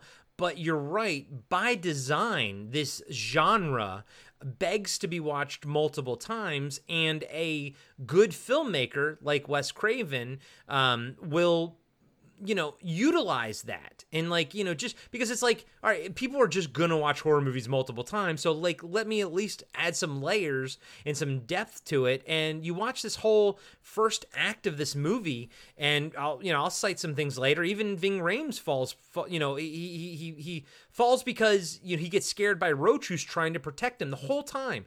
The first time I saw this movie, you don't realize it the whole time. Roach is trying to protect them. And that's really cool. My biggest hang up is later when Fool gets thrown into the den with them. I was unsure whether they were actually going to eat him then, or that point. But I do think Roach throughout the entire film was trying to help Fool and Leroy to some extent as well. Just because he's probably just doesn't want to see someone else getting killed by these horrible man and woman. Although I will say, Fool walking into the basement here, he is a braver man than me. There's like chains everywhere. He's looking for Spencer. It's a very ominous basement. There's a big furnace there. And then even like Fool sees people running in the shadows, but he kind of like, and he's like Spencer, but really quick he knows it's not Spencer, and he kind of doesn't have a problem like inhabiting this space with other people down there. Do you know what I mean? Like I would have been like, the moment I knew that there was another person in there, let alone multiple people, I would have just screamed with my hands in the air, running through the house, basically, Yeah. But I guess this is where we're supposed to lean back into the motivation that Wes Craven has set up from the beginning, where, Fool's entire family, it's on his shoulders, or he thinks it's on his shoulders to save his entire family. So, I think this is where, especially this scene, this first time in the basement where Fool has to kind of go forward without knowing what's going on, I think you have to understand his motivation going forward. And I think Wes Craven knew that his motivation had to be strong for us to buy the level of danger that he's in to do this. Agreed. Okay, so he keeps investigating. He's like walking around. He's kind of like calling out for Spencer. Finally, he sees a TV sort of high up on a platform, and it's kind of facing into the other room. It's kind of like locked and everything, and you don't really know how deep the basement goes, but you can tell that it is divided. And so Fool sees this TV. It's on. It's like it's playing through a grated fence type of thing into the darkened room. He kind of pulls the TV away to look into the room. He's kind of like, squinting, looking into the room, when all of a sudden he kind of gets hit in the face with like a blast of blown dust. I guess if someone was sort of standing right in front of him and they just kind of blew all that dust and crap into his face, and he kind of runs backwards, and then he trips over Spencer's body on the ground. He looks down, and Spencer is ghost white. This is one of the problems I had in the movie. I was like, really? Even back in 1991, I never buy people dying from fright in movies. It's just something I find it hokey, and I don't see how it happens. I guess it's happened before, but knowing what this movie is, what could really have scared Spencer to turn him white like that? Unless I guess maybe he saw one of that main kid, the pale kid. That kid was pretty zombified, but I didn't like that Spencer died from fright. Not when you have the confidence to lie your way into someone's house. Correct. You're right. So you got to figure Spencer's a guy from the streets. He's seen shit. Yeah. I think he can handle himself. I guess what I think Wes Craven's doing here is taking the culpability off of the kids under the stairs. Like, Spencer's still dead, but they technically didn't kill him, thus maintaining their innocence, basically, even though they were gnawing on his hand. I would have rather have seen him be bludgeoned from the back of the head. Yeah. Yeah. I agree with you. That easily could have been done. Don't give me the scared to death thing. Yeah. That's honestly, it's one of my least favorite things of the entire movie is having Spencer like being scared to death. Yeah. But he does have a gold coin in his hand, and his other hand is kind of like it's under an opening in the next room. Even though I just said it was being eaten on, we don't really know that yet. We hear Roach kind of moaning noises and moving around. Then Spencer's body starts to move and sort of get dragged in through the opening. Fool pulls him back and sees that Spencer's hand is kind of chewed up, and he turns around to see a hand pull the TV back into place. And this is my biggest jump scare. Just then, Roach fucking tackles Fool like out of midair, and I was like, "Oh shit!" Even the second time I watched it, having already just seen it the night before, I still jumped on that one. So yeah, me too. Good job on that one. They kind of do a little bit of a tussle. Fool breaks free and runs for the basement stairs and door. All of a sudden, as he's going up the stairs, they collapse and he slides down, sending Fool back down into the basement. Roach gets back up, and this is freaky. Like when the light is kind of behind Roach, and he's making all of his noises and everything. And it's clearly shot where you're supposed to think that Roach is attacking Fool and going to kill him and everything. But I love the fact, because he can't communicate, he's just trying to do whatever he can to fucking rescue this kid. And that's awesome to me. Yeah, no, totally agree. I didn't pick up on that when I was younger. I picked up on that now. Same as you, buddy. I mean, obviously after like multiple viewings, we knew that Roach was the good guy, but I didn't pick up on this whole scene is supposed to be him trying to rescue the Fool. And I love it because, yeah, he can't talk, so he can't communicate this. Right. And he's just in a bad situation. And also, obviously, Roach knows that the clock is ticking. Man and woman will be coming back. I got to help this kid now. It's really awesome, to be honest with you. So like I said, Roach gets back up and it looks scary. And he kind of going for Fool and chases Fool up the sliding stairs. And as he's kind of running up the stairs, Alice opens the door and they kind of like Fool and Alice lock eyes for a second. Then Alice runs off and then Fool goes through the door and slams it on Roach behind him. And then Fool locks the basement door. Back on the main floor, Fool hears a car pull up. He goes out and looks through the window. He sees man and woman and their dog outside by Leroy's van. Fool runs upstairs to see Leroy lying on the ground with his head in the vent. Okay, first off, Leroy, come on, buddy. You look like you just look like a sack of shit laying there. And Fool even whispers to him, like, Leroy. Yeah. He doesn't respond. Well, and here is a weird bit of dialogue as well. So when Fool touches him, Leroy screams. They both scream. It's a little bit funny. And Fool's like, I thought you were dead. And Leroy's like, just because a man is lying on the ground doesn't mean he's dead. And it's such a weirdly, specifically written line that I thought maybe it was some kind of a foreshadowing to later. But it's not. It's just weird little dialogue. But just because a man's lying on the ground doesn't mean he's dead. That hurts. How do you do that? That hurt my throat. That was I do. I don't know. I reckon I've been doing it for a long time now. I had to drink beer to make it better. Sometimes I drink beer and make me feel much better. Beer makes everything better. It sure does. The cause of and solution to all our problems. And taters. And taters. I love me taters. People under the stairs. Fool says that the lady and the man are back outside. He also found Spencer dead. He's like, are you sure he's dead? He's like, you thought he was white before. It's a little funny lines here and there.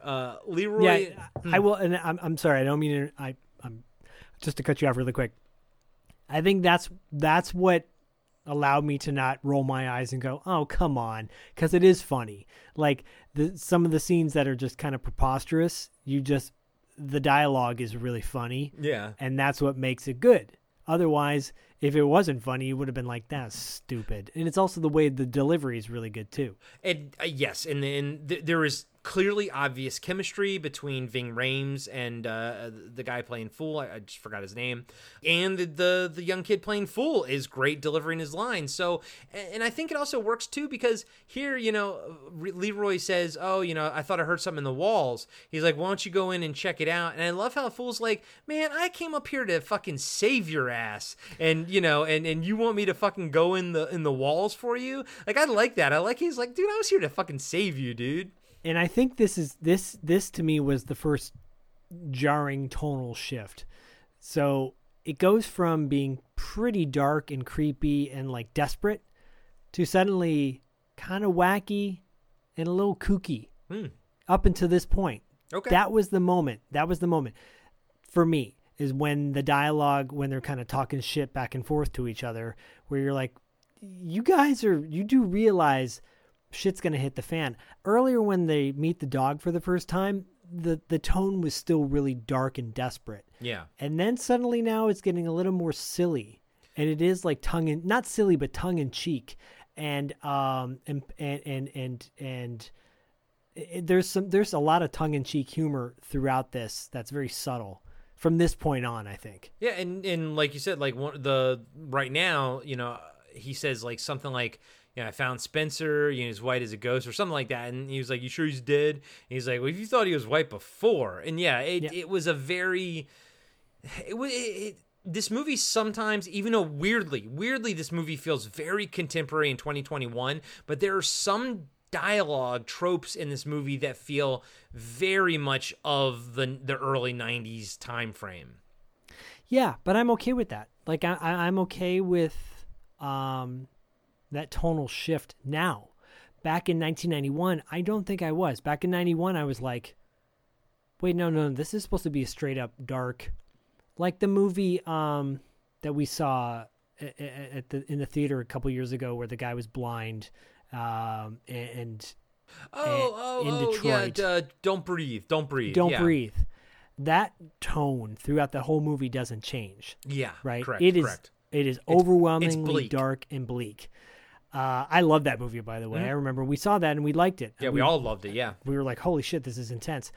But that's the difference between, that's 2020, this is 1991. 1991 was where like, well, we got to have these light moments. Otherwise, it's too intense. Yeah, because back in 90s, they were like, we can't have an entire movie be peak intensity. But because of escalation, like just as a species, we just need things to escalate, in order to get our jollies to, now we're in 2021 where you can have an entire movie just be peak horribleness the entire time with no reprieve at all. I mean, look at like something like Hereditary. There is no reprieve in that movie. None. The only movies I can think of that have done that recently are like You're Next and The Guest, where they have these moments where you're like, but overall, most movies are pretty dark and bleak nowadays. Yeah. And in the 90s, we're like, yeah, but we don't want to make it too dark. And I think it's because they want the audience, a more accessible audience, right? They want to reach more people, yeah. Yeah. So anyways, that just popped in my head. I'm like, oh yeah, Don't Breathe. Don't Breathe would be a nice companion to this. Yeah. Actually, we could probably maybe even say a sort of a spiritual successor to this. Yeah, I like that. Yeah. And dude, Don't Breathe's a great fucking movie. I only saw it that one time with you, same as the Evil Dead remake. And, I like that remake. Me too. And just within the last couple months, I've been just really dying to rewatch that Evil Dead remake again. But you know what? Good. Not gonna lie, throw Don't Breathe on there as well. I would definitely rewatch that also. They're making a sequel to Don't Breathe. Nice. That's cool. That's really cool. They, as in whoever the fuck they are. Right, yeah, I know. But let's here get they, back to the movie. I was gonna say, here they are Leroy and Fool. And they run downstairs and see man and woman at the back door. Obviously, man and woman know shit's going wrong.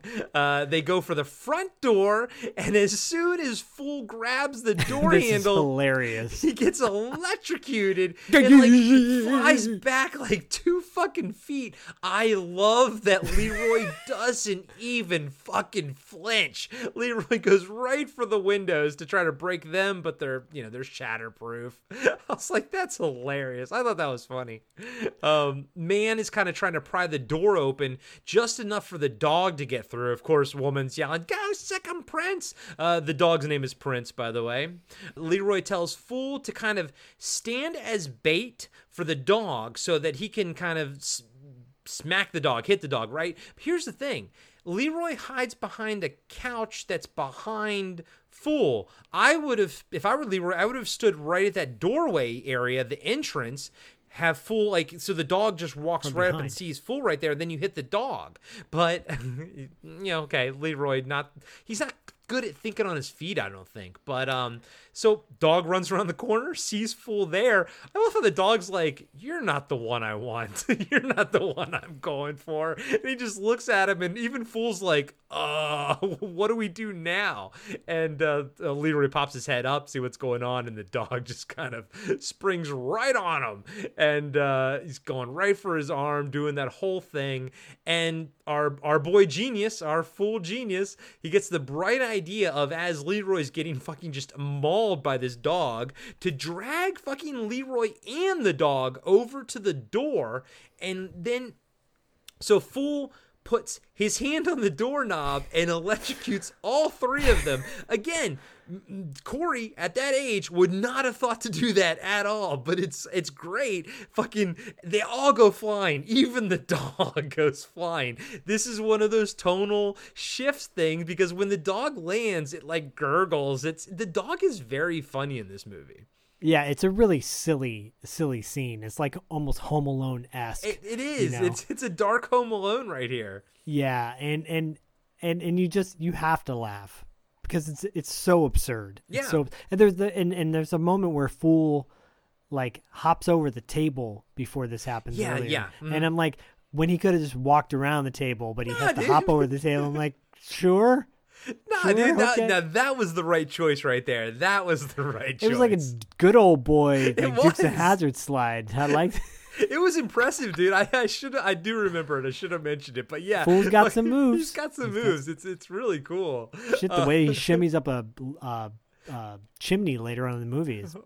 Or down the chimney when it's sped up Mad Max footage. And you can see the wire holding them too. It's great. I don't care. I love this movie. So now Fool and Leroy are back, like on their feet. They're running for the second floor. Man kind of breaks through the door in the kitchen. Fool and Leroy try to get out the second story window, but they're also shatterproof. All of them are shatterproof. They run back into the hallway and look at the stairs. They see Man is kind of like loading his big ass pistol. Leroy's like, you see the size of the holes those things will punch in the caliber? He's like, he's just basically saying, we're fucked with that guy's gun right there. Leroy runs into a closet, and then Fool kind of tries to follow him. Leroy pushes him out. He's like, not enough room for both of them, That's the moment. That's the moment to me where I'm like, oh, okay, now you're going to die. Because you just fucked yourself. Earlier you did it because you wanted to take out the dog, but now you're just straight up selfish. That to me was kind of weak. Like, well, and it's interesting because in a second we're going to find out, when he tells Fool to run when he gets gunned down, which I thought was nice, you know what I mean? Yes. And maybe that's his redeeming moment in his dying breath. But right here, you're like, oh man, Leroy, don't be a dick. But hey, you know what? He's a character, obviously. He's a written character. He's fake. But he's supposed to be human, and he's flawed, and he's scared, and he's maybe not the best, maybe he's not the best father figure in the world. But, I'm with you, dude. I'm with you. I kind of wish that Leroy didn't have this moment. Me too. I wouldn't have done it. I would have been like, And I think it's because we like Ving Rhames so much. We want to like Leroy perfectly. You know what I mean? We want to like him all the way. Whereas the way he is, you're kind of like, you sort of like him. You sort of like see that he's a dick, you know? Even if he went in the closet and he says, you know, you go down further, and when he jumps out, I'll go from behind and grab him, you know, kind of thing. Like, that would have made more sense. And then he never got a chance to do that, you know, like that to me would have been a better choice. But I didn't make the movie, so bada bing, bada boom. Mm-hmm. But no, you're right. I actually like your scenario better, and it would I like your scenario better. But here the dialogue is not enough room, and he pushes full out. Not enough room. Get out of there. My belly's too big. As Leroy pushes full out into the hallway, we see Man hits the switch on this like a control panel? Yeah, there you go. That's the right word. Yeah. A control panel. We'll see more of it later. It's what runs. It's the security control panel for the entire house. And Man hits a switch. All the doors, all of them, close automatically and lock. I believe shutters go down too and stuff like that. It's just like the whole house basically becomes a fortress. And Fool is stuck out in the open in the hallway. The lights also go out. Man runs upstairs with his pistol, and Fool kind of hides around a corner, but it's kind of like a dead end. It looks like it could go to like another hallway, but it just ends, and there's kind of like only about 2 feet of room, just enough for Fool to sort of sit there with his legs sort of pulled up, you know. In the closet, we see like Leroy's kind of like hears something from behind, and all of a sudden the back of the closet just opens up, and then Roach just comes out like reaching for him, you know, totally scaring the shit out of Leroy. And again, you know, we're still supposed to think that, you know, that Roach is probably the bad guy or whatever, but you know, watching the movie, Roach was trying to actually save him, which is sad that what happens. And so Leroy, scared as shit, runs out of the closet. And I love the fact that Leroy actually closed the closet, but Man is there. Man's right there. So he runs out of the closet kind of behind Man. Man turns around. Everything is dark. And Man's got a light on his gun. And he kind of aims it right at Leroy and just starts plugging him, you know? And this is when, as he's getting like, you know, shot, this is when Leroy yells out, you know, run, fool. And then his body kind of hits the ground and sort of like rolls down the stairs, you know? And Man starts like dancing and everything, and you know, with his wife, with woman, and he goes, "Did you hear what he called me?" And she's like, "He called you a fool." So now we know that Man didn't realize that Leroy was talking to another person. He thought he was talking to him, right? Because like, who's going to name their kid Fool, right? Or like, why would another person's be named Fool? But it's a little bit of dialogue to tell us that Man and woman don't know that Poindexter's actually still in the house. Yeah, I like that. That was smart. Yeah. And that's also something I didn't pick. That's something I didn't quite pick up on until I watched it with subtitles. Oh, really? Yeah. Thank God for subtitles, by the way. Thank God for God bless subtitles. So Fool is kind of looking at Man and woman downstairs as they're, you know, dancing over poor Leroy's dead body. And he kind of goes back into the hallway. And when he does, he sees another homemade doll on the ground. The doll has a string attached to the back of it, and it's also holding a lit candle. When Fool gets up to the doll, it starts getting dragged away and through a vent. Fool follows the doll into the walls of the house. He kind of goes through the vent and discovers, like, right when he goes in there, he sees like a freaking full-on human rib cage on the ground, and does not freak out as much as I would if I had seen that, probably. Yeah, his reaction is a little underwhelming. But then again, he did just see Leroy get gunned down. He's probably in shock at this point. Yeah, makes sense. He probably saw that ribcage and was like, you know what? We're going to file that one for the psychologist later. I'm not even going to worry about it right now. I got my cherry busted when I was 13 when I saw everybody around me get gunned down. How did we get to Sling Blade, just out of curiosity? I don't know, but I love it. I love it. Any opportunity for me to... I had a voice director once say, that you're never going to be able to use that anywhere. I'm like, I'll find a way to use it somehow. You proved him wrong, buddy. I reckon you can shove that up your ass. I reckon you can burn in hell. Yep. Give me some papers. Go along with that rib cage. Like they got a Jimmy Jones. All right, so after the rib cage, he sees Alice on the other side of the wall, kind of pulling the doll through, but she's not in the wall. She's kind of in another room, kind of on the other side. Fool follows her further into the wall. Man sticks his head and his arm through the vent, and he's kind of yelling. He's like, "I see you! I'll stick the dog on you!" and starts shooting and everything. And he just doesn't give a shit. But Fool exits from the wall into the hallway on the other side. He's kind of running around trying to, all the doors are locked and everything. He finally gets to a door that goes to the bathroom. He opens it up and just Alice is sort of standing there with her doll. Fool introduces himself to her. He asks her if she's seen, or basically he's like, have you ever been outside? He kind of has this whole conversation with her. And he's like, you never see a brother before? And she's like, I don't have any brother. He's like, a black dude before in the neighborhood. And you find out that through this dialogue that she's never even been outside the house. And she's like, well, that's out there and this is in here. So yeah, that was like it. And it's cool because it's one of those things where she's like, she doesn't say I've never stepped foot out of the house. It's just through the dialogue you realize that she hasn't. Yeah. And it just dawned on me a couple things. So yeah, she talks about how she's never been out of the house, but one update, if they ever did, heaven forbid, remake this film, Man would have silencers on all his weapons, on all, and that would make so much sense. Yeah, so much sense. That would be a great add-on to this movie. I like that, buddy. I like that, especially with the shotgun having a silencer on it and everything. Yeah, that'd be cool, dude. Yeah, you're right. Because I'm sorry, I don't care how fucking insulated their house is, you're still gonna hear those loud ass blasting shots. Yeah, because I mean, at this point, I think we're assuming that the house is completely soundproof, and in a few minutes we'll actually see that when police arrive. But how soundproof can a house be with a shotgun firing? It's like you're gonna hear that. Yeah.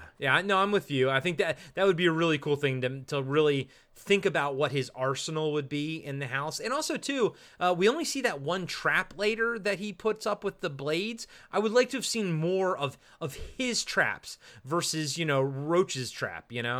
Yeah, I agree. And those traps were not silenced either, by the way. No, not at all. But Fool says he's getting out, even though she's never been out there. Alice says people have tried. And he's like, you mean the people in the cellar? Alice says that Mommy and Daddy looked a long time for the perfect boy child, but each one turned out bad. Some saw things they weren't supposed to. Others, heard too much. Others talked back. Daddy cut out the bad parts and put them in the cellar. Fool wonders why, she hasn't been put in the cellar, and it's because she doesn't hear, speak, or see evil. It's the only way to survive. We hear Roach kind of yelling in the walls. Alice says that's Roach, and Daddy hates Roach because he got out of the basement and into the walls. That's cool. I like that. Yeah. All of a sudden, Man walks out of a hidden passage because so you're hearing this wailing and everything, and then the camera's kind of like in the hallway dollying forward, and Man just kind of walks out of this hidden passage, and he's wearing his full GIMP outfit, and he has a shotgun, and he starts yelling and firing at the walls and just kind of hunting and everything. Now this is the first time we're seeing the GIMP costume. What is your take on it? Oh man. Initially, I wanted him to look cool, and then I'm like, no, this is so... It's so S&M. It's so gimpy. It's so, when I see that outfit, I think of the Gimp from Pulp Fiction, little bitch being in a cage. I don't look at... It's intimidating. It's scary. It's creepy as fuck. He's clearly into, some, S&M shit.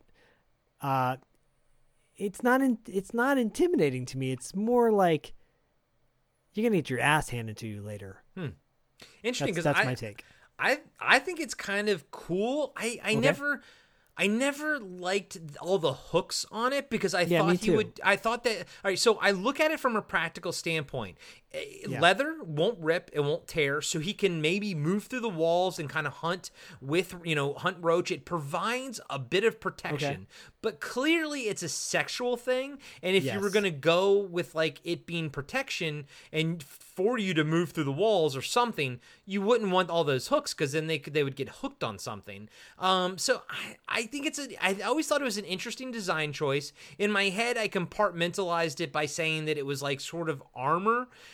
But at the end of the day, and probably because I love the man character so much, like I love to hate him, like I don't love him, but you know what I mean.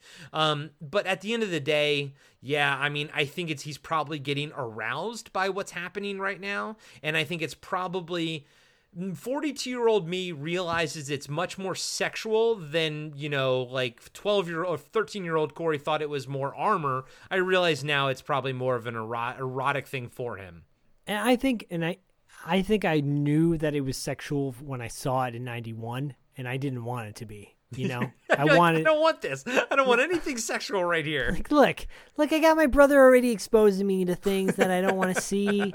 Come on, can I just have one movie where I don't have to be exposed to that? Exposed to something like just like crazy sexual, like something neither you nor I should be contemplating at that age. Yeah, and I think probably my brother was like, "You know what that is?" And I'm like, "I don't want to know what that is."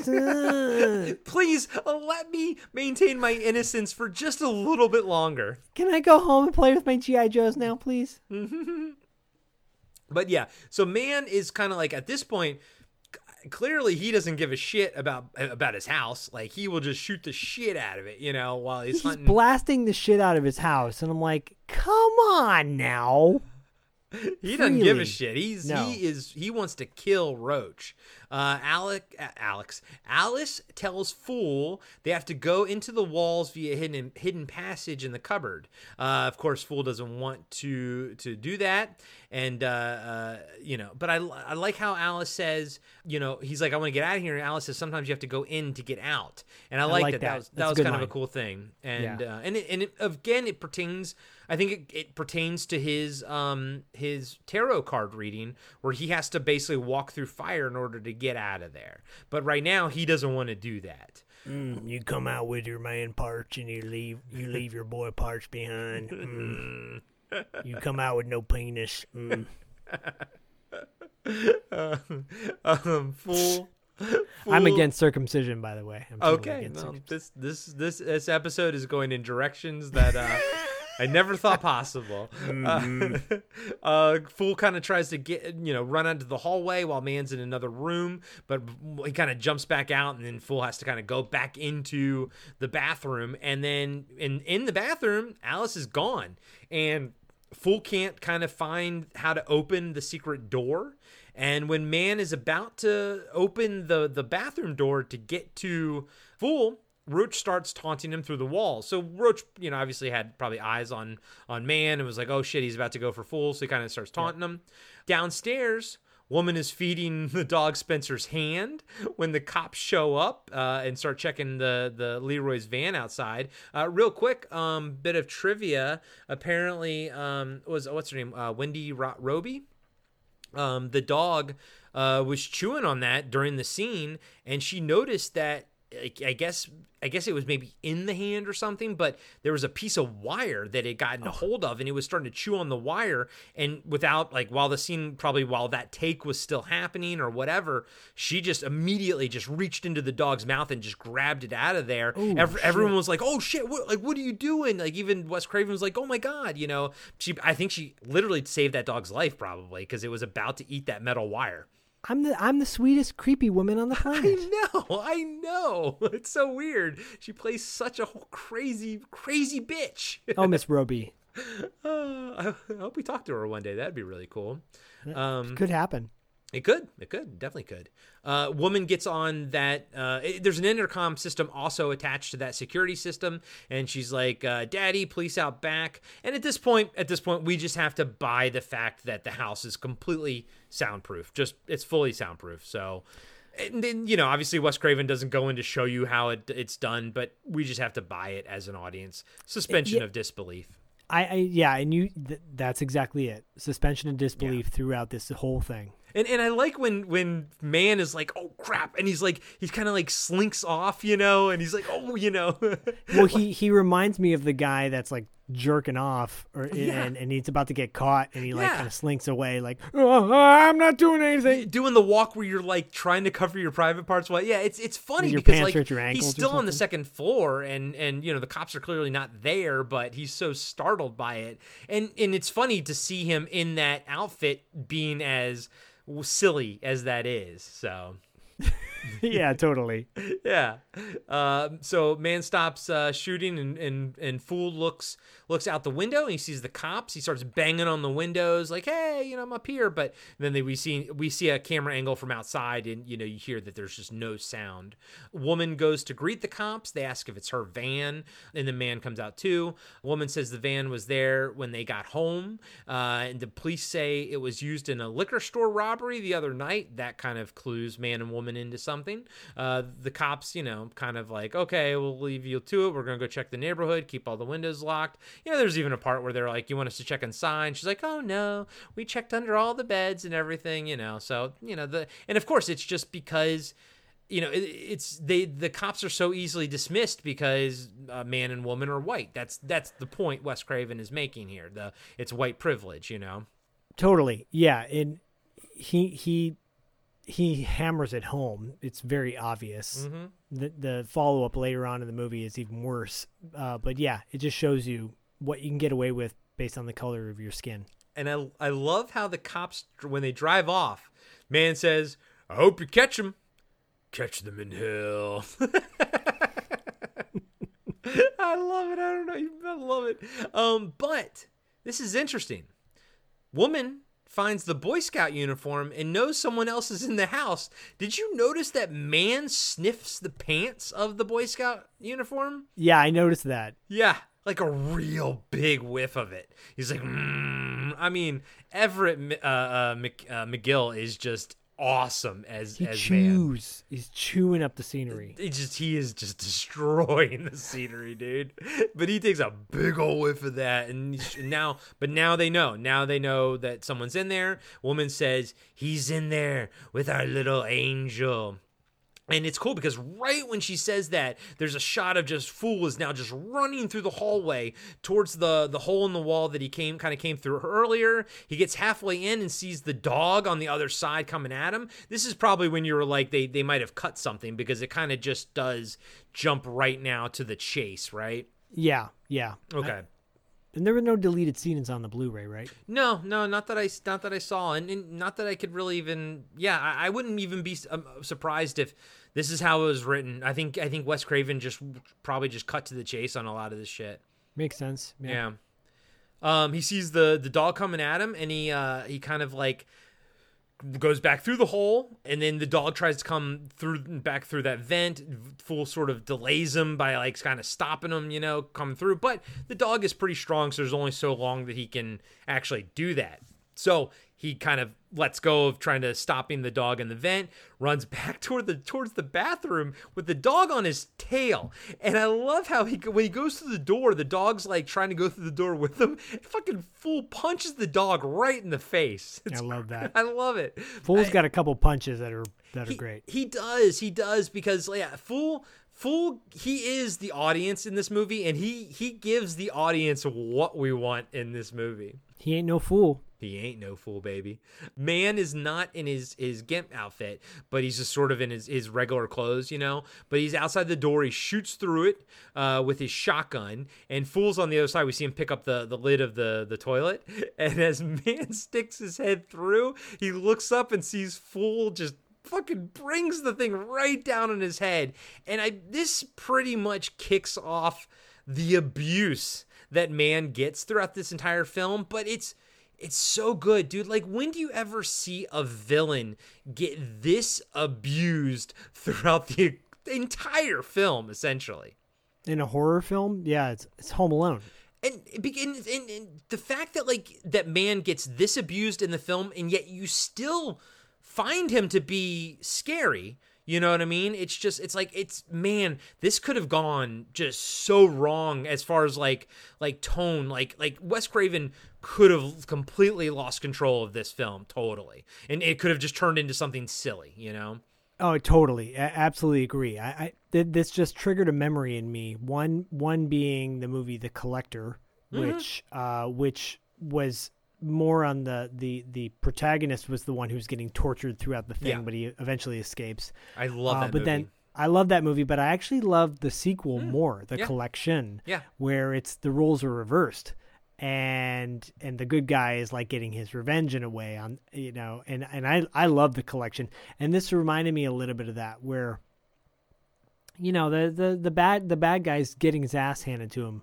He's not getting away with everything. He's still devious, and man is still able to get away with some pretty ruthless shit. But there are moments like this where you're like, yeah. And they pepper him in, you know. And I think the fact that there are so many moments where Fool really gets the upper hand on Man is why I kind of lean towards this being like almost in the same category as Return of the Living Dead Part 2, a little like a kid adventure film with real threats. You know, like there is a real threat, you know, the kid can die, but ultimately, you know, obviously he's not going to, you know. Yeah, totally. I was waiting for it. I reckon he got good with that toilet seat. I would like to see him give him a swirly. Man gets back up and comes through the door, but right when, you know, Man gets through the door, Roach bursts open this like fake medicine cabinet type of thing, like a secret compartment. He just bursts it open. You kind of see Roach for the first time in all of his glory. He grabs Fool and kind of sucks him into the walls, and closes it on Man. Man kind of goes up to the secret compartment, and he's trying to figure out how the fuck to open it, because he opens the medicine cabinet, and, you know, behind it is just the wall. So he's like, well, fine. He's going crazy. So he just decides to shoot through the walls, you know, but basically blow it open. And this is literally one of my favorite scenes in the entire fucking movie. Man sticks his head through there, and the camera's kind of like in the walls looking at him, and he yells, "Gonna kill you!" And then fucking Roach pops out with a slingshot, hits him in the head, and he goes, "Arr!" And like fucking grunts and like falls down. Again, it is very funny. Yeah, it's my favorite scene. But for some reason, it never takes away from Man. I love seeing Man get fucked up. And maybe it's because Everett McGill is just, I mean, I know he plays a lot of bad guys and a lot of weirdos, but he can actually be pretty funny and do some funny shit. Man, that maybe he missed his calling or something. I don't know, but I like him when he's silly in this movie. Oh, it's great. It's so wacky. Yeah, it's I love wacky. it too. Yeah. And boy, does he get abused. But then, of course, Man sends Prince into the wall after Roach and Fool. Roach is kind of like leading Fool through the maze. And by the way, real quick, I meant to say it in dialogue-wise. Alice mentions that Daddy Man, you know, Everett McGill, he won't go into the walls because he's afraid of what's in there. So that's just why, you know, like why he never physically goes in there himself. But he sends the dog in basically after them. But now, so Roach is kind of like leading Fool through the maze because they can't go side by side. It's only enough room for them to go sort of front to back, and Fool's in the front, and then Roach is kind of like pushing him, leading him through, and you kind of actually see Roach's room for a quick second. There's some like lights in there and stuff. I was like, that room looks kind of cozy. It would have been a really cool hideout to have as a kid, you know? Not as my room, but as a hideout, that would have been pretty fucking rad. You know, hideout where you're avoiding someone who wants to sodomize you. Yeah. Way to take my fun fantasy and make it horrible. Thank you. You're welcome. So Roach finally kind of leads Fool to this spot and drops the doll on the ground. You can tell there's something on the ground. You're just not sure what it is. They kind of stand there waiting for Prince to come, the dog. The dog stops on this little platform to kind of bite or take the doll, and Roach pulls a lever and the dog goes sliding down like a ramp, and I love how like woman and man can hear the dog going through the walls, and he eventually comes out in the kitchen. Basically, this slide goes into the back of a Tupperware cabinet on the ground, right? And then a dog bursts through. It's really funny because he's just sitting there and, he has his little dog, moment. But I love just the look of just shock and awe on man and woman's face when they see this. Great. Huh? Yeah, it's another comical moment. It's a very type of moment, but it's cool. I do like it. And then that's when the woman's like, the boys got into Alice. Roach and Fool exit the vent in Alice's room. If I were them, I would not have gone into Alice's room because I would have assumed that would be the first place someone would come looking for me.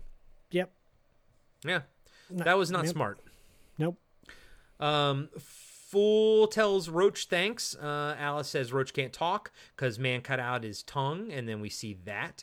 He did it when Roach was trying to call for help. It's a cool moment because you get to see like a special effects moment. The tongue is disgusting looking. Oh God! Roach is like,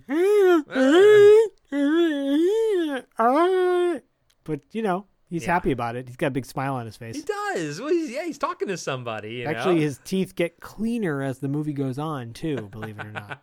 There is one pet peeve that I have very later. My pet peeve is when you give somebody like zombie makeup, but then you cut their shirt up and then you see their stomach or something and you see there's no makeup on their stomach and their body is just fully normal skin tone, There's a couple of those moments later with the kids when they finally like break out and everything.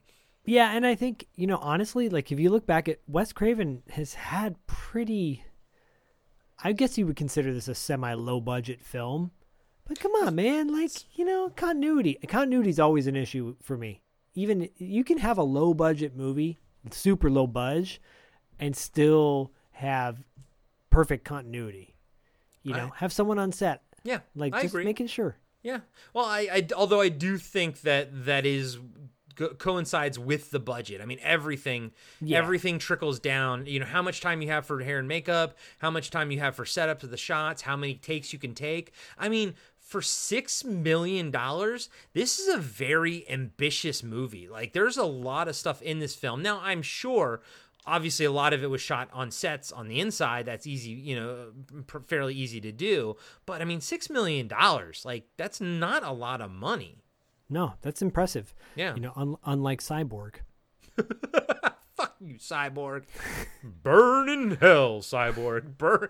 You know what? Cyborg I'm can gonna burn kill in hell. you. I'm gonna kill you.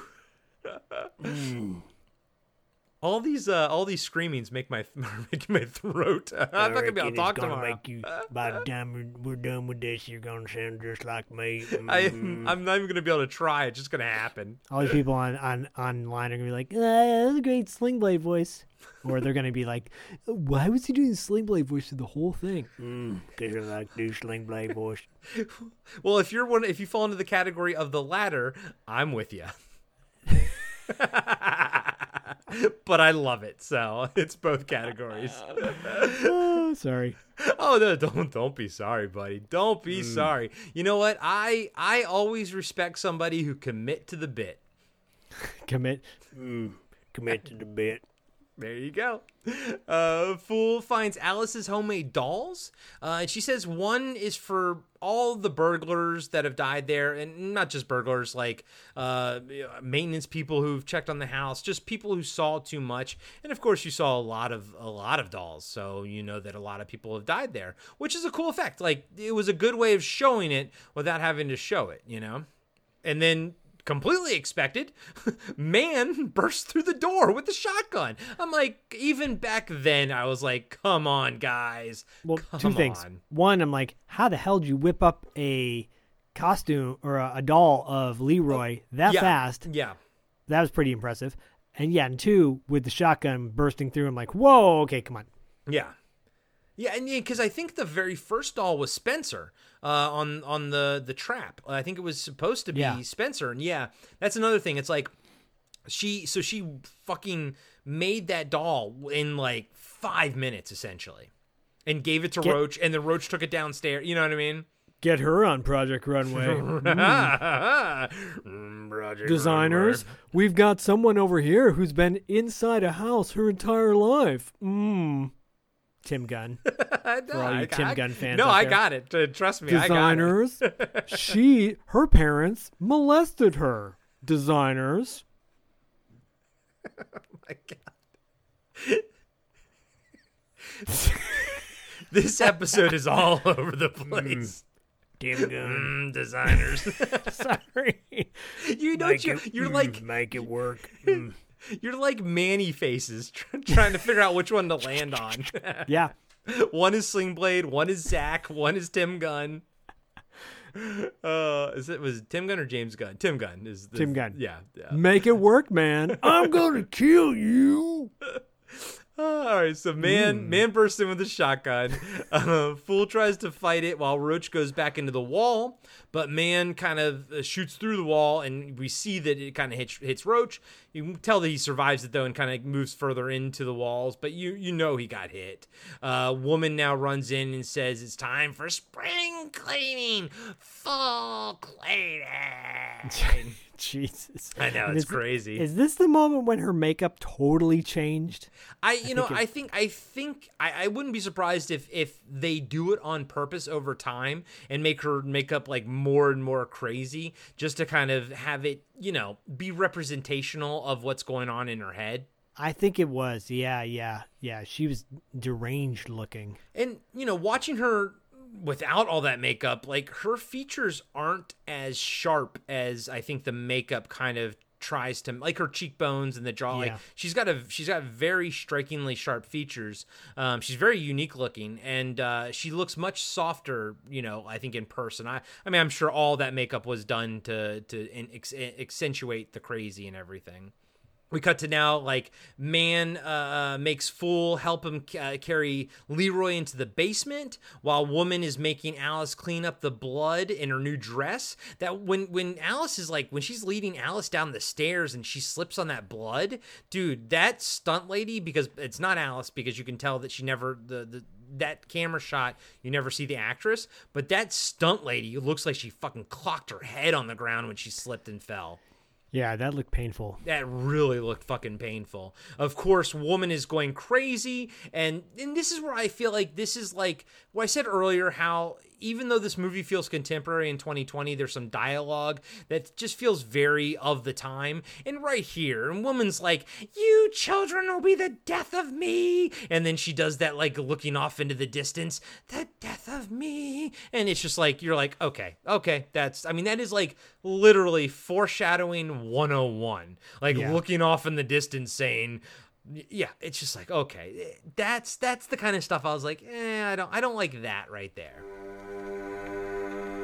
Hey everybody, Corey here. I just wanted to let you know that we'll be right back after these short messages. Hello everybody, I'm Adam. I'm John. And every week we are giving you a blast from our past. We are the podcast that brings you full-on movie breakdowns, TV show reviews, album reviews, top 10s, and more, all from the things of our nostalgic past. So please join us every single week on the Blast from Our Past podcast. You can find us on Spotify, Stitcher, Apple Podcasts. However you listen to podcasts, you can find us, and we would love to have you take a trip with us to the land of nostalgia. Hey everybody, welcome to Talking Back, the podcast where we like to chat about past achievements in movies, comics, video games, and more. I'm your host Tim, and with me today in studio is co-host Dean. Hey, Tim. Dean, huh? This isn't a full episode, this is actually just an ad. All we have to do is tell everyone that our podcasts come out on Mondays, and they can find us on their favorite podcatcher. If they're into movies, comics, or video games, they should definitely check us out. Oh, well then, thanks everybody for listening, and we'll catch you next time. Talking Back. Hello! La la la. I'm Adam. And I'm Corey. And we are the hosts of Cartwright, a Seinfeld podcast. We are breaking down every single episode of Seinfeld as we watch it, reliving this amazing show. That's right, it's a trip down memory lane for all of us 90s kids out there. You can find Cartwright, a Seinfeld podcast on iTunes, Spotify, Podbean, and Patreon. La la la.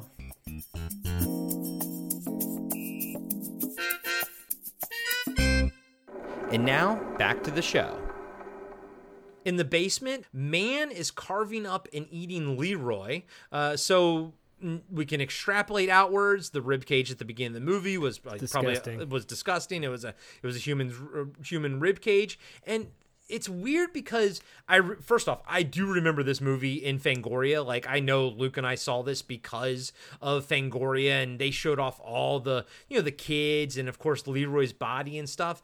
And there isn't as much gruesome stuff in this movie as I think Fangoria led me to believe, but the gruesome effects that are in this movie are pretty fucking gruesome. Yeah, I think the Fango cover was the main cellar dweller, like his face peeking through. Yes. And I had that issue. Rightfully so, because it's very cool looking. But yeah, I feel like it's tame, the gore.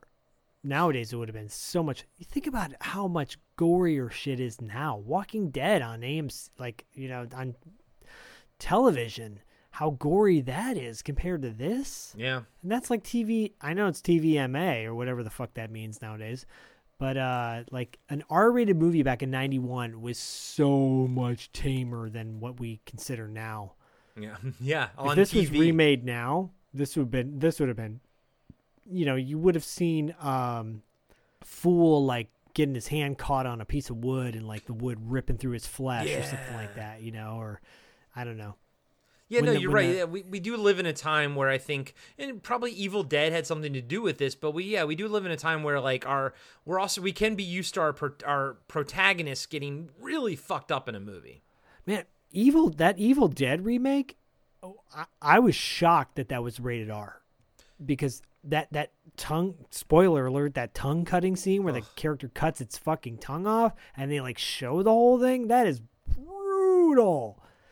Man, I remember fucking loving that movie, dude. I know that part you're talking about. I remember that one girl like cuts her arm off with like the electric like knife or something. Yeah. Man, all the gore in that movie was fan-fucking-tastic. And then that Don't Breathe movie where they make the villain drink his own cum, Yeah. Spoiler alert. I mean, like, who the fuck, like, you would never be able to go there in the fucking 90s, No, in the 90s it was like, that scene where Spencer's arm has been chewed. It's supposed to be shocking. That's the most shocking, yeah. By today's standards, you're like, meh. There's not really any shocking gore in this. Oh, so like, you weren't like with him hanging Leroy up and like carving him up and eating him. You were unfazed by that. I really wasn't. It's weird. I wasn't. Yeah. I mean, it was. I was like, whoa, that's intense, but I wasn't shocked by it. Yeah. Yeah. Well, we've seen way too much at this point, I think. I'm so desensitized. All of us are probably. Yeah. So a Fool is also hanging on like chains. When Man is carving up Leroy, he kind of throws a piece of chunk of meat for the kids under the stairs. Upstairs, woman makes Alice take a scalding hot bath because she got blood on her dress. Now, that is shocking. That's hard for me to watch. So the interesting thing is this scene right here was the very first scene that AJ Langer and Wendy Roby filmed together. And so the interesting thing is apparently they bonded really hard over this movie. Like they still communicate, and she kind of became I think a little bit of a mentor for AJ Langer. But it was this scene, and she said, "Look, I'm here's how we're gonna do this. I'm gonna just scrub against the side of the tub, and you can tell that's what she's doing. And she's like, this will make like a great sound, and you'll be splashing and this and that. And she said like her and AJ Langer were like in it, and AJ Langer screaming. She's like, I don't remember what I said, but it was something about like, all the things she's yelling, and she's like, all this stuff's happening. They're screaming this and that. And then as they're like slowing down, they're hearing like, cut. Like basically Wes Craven was like yelling cut while after all that, but like they got the shot like on one take essentially, and that was it. But they basically overshot the shot, and Wes Craven was like trying to yell cut while it was happening. It's an intense scene, and both actors are very much into it. Yeah. So my mom once was married to a guy who was paraplegic, and he turned the water on in the tub once to take a bath and hadn't realized that he turned on, we had a malfunction with our plumbing, and the only hot water was coming out. So it was scalding hot water, and he put his feet in the water. He didn't know. He couldn't feel it. And then he looked down at his feet, and he saw the skin just bubbling and starting to lift off his feet. Jesus. And I remember it was like, it had to be late at night, 10 o'clock or something, and I was 8 and having to go to the hospital with him, and I remember seeing his feet just like, they looked like, remember that weird stuff as a kid? It was like blow plastic bubbles you could blow up with. Yeah. It looked like that all over his feet, just bubbling, and like the skin was just falling off his feet, and he couldn't feel it. And so this scene, I'm just like, anytime I see scalding water, I think of that moment with Gary, my former stepdad, because he couldn't feel the flesh. Wow. Oh, dude, like that is just brutal. So I remember hearing, I think it was pretty big time news, like, I don't know, like 5, 6, 7 years ago. There was like this family they were trying to figure out because no one in the family could feel pain. It was something hereditary.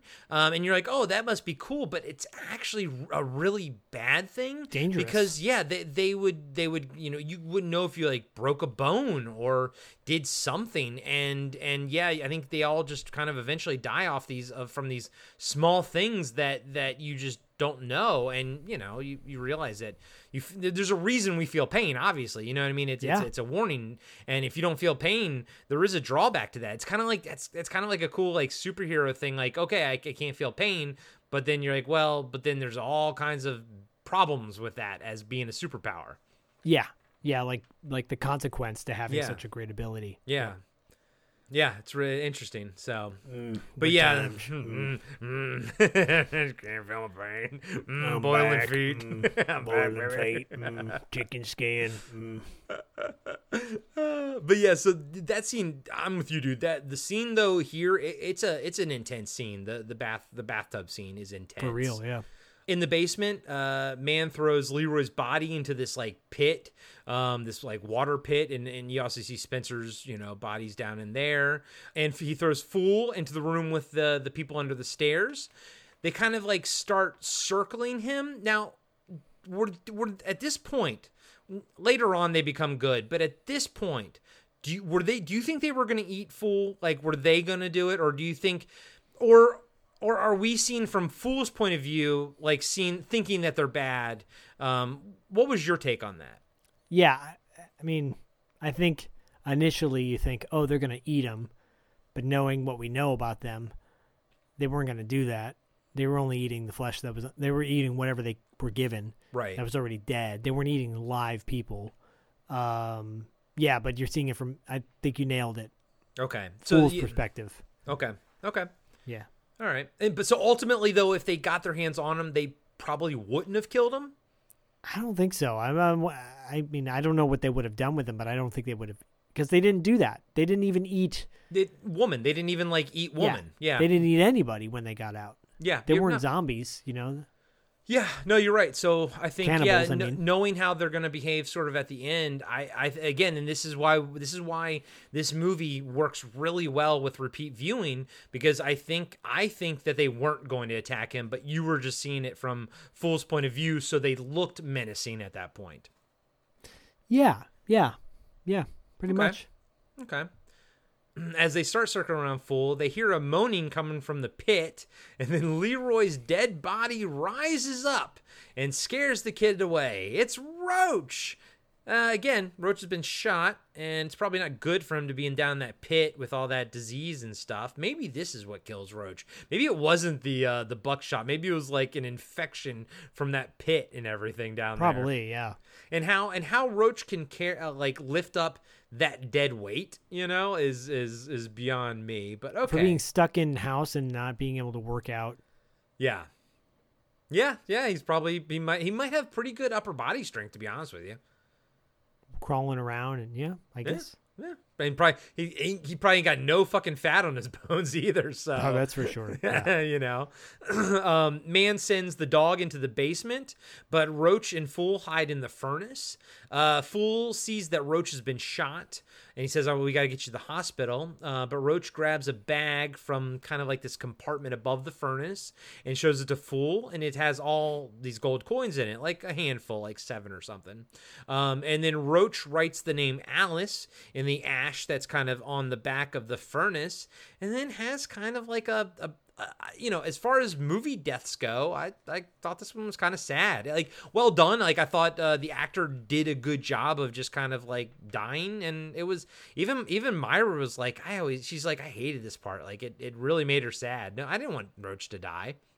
Yeah, he's the best part of the movie. Yeah. And when he dies, the movie dies. No, I'm kidding. But no, when he dies, it's a huge bummer. I would have made his teeth look a little more unkept. They're very nice. He's all gum, and the gums are clean. I'm like, this guy hasn't brushed his teeth in years. You telling me he's got these nice, beautiful pink gums? He's got the gingivitis, baby. Come on. He's got, you go get him gingivitis like he's just had, taking the chicken skin from the KFC and put it in the mashed potatoes. That's what I do. I just take the skin right off and I put it in the mashed taters. That's delicious. Are we ever going to review Sling Blade? No, hell no. But because that movie's a classic. That movie got robbed. That movie and Pulp Fiction got motherfucking robbed by Forrest Chump. Yeah. And I hate Shawshank Redemption too. I'm not a big fan of Forrest Gump. Yeah. Perfect example of movies that do not require repeated viewing. No offense to those who like it, because it's all subjective. Movies are all subjective, man. Like, it's that meme. It's like, that's just your opinion, man, from Big Lebowski. That sums up the fucking movie world, period. But that being said, Forrest Gump sucks. It's overrated. Robert Zemeckis, I will say give me Frighteners and Back to the Future any day over Forrest. Actually, Peter Jackson did. I was going to say, did he produce Zemeckis Frighteners? produced it, I think. I was going to say, I do feel like Zemeckis had something on that, but okay. He produced it. Yeah. Yeah. Anyway, I think he did. I think so. Anyways, yeah. Sorry. Continue. Fool uses the furnace to climb out of the basement to the second floor. The dog kind of like following him all the way up. In Alice's room, Man is like roughing her up, telling her that he killed Roach and he killed her black friend too. This is great. The dog is barking at Alice's door. Man opens the door and just looks at the dog and he's like, "Shut the fuck up!"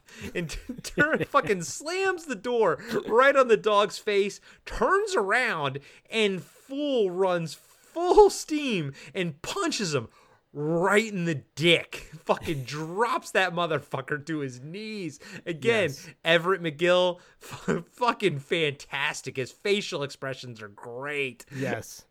He kind of recovers himself, but then fucking Fool fucking drops a fucking lamp on his head, knocks him out there too. It's great, dude. I love it, man. I love it. But so Fool kind of escapes into the wall with Alice. So now they're moving through the wall. And as Alice and Fool crawl through the vents, Man goes downstairs to kind of burn Roach's body. Another fucking really cool scene where the camera's right on Everett McGill, and he's like, "Burn in hell for getting free, and burn in hell for showing the way." I was like, that's so cool. And again, he's just chewing that scene up, bro. It's pretty simple if you think about it. Like, he doesn't do much other than shoot and spout lines of dialogue like that, but it's so good. And he dances though. His Oh, dance in a little he bit dances will a be- jig. I love his jig in a little bit. It's fantastic.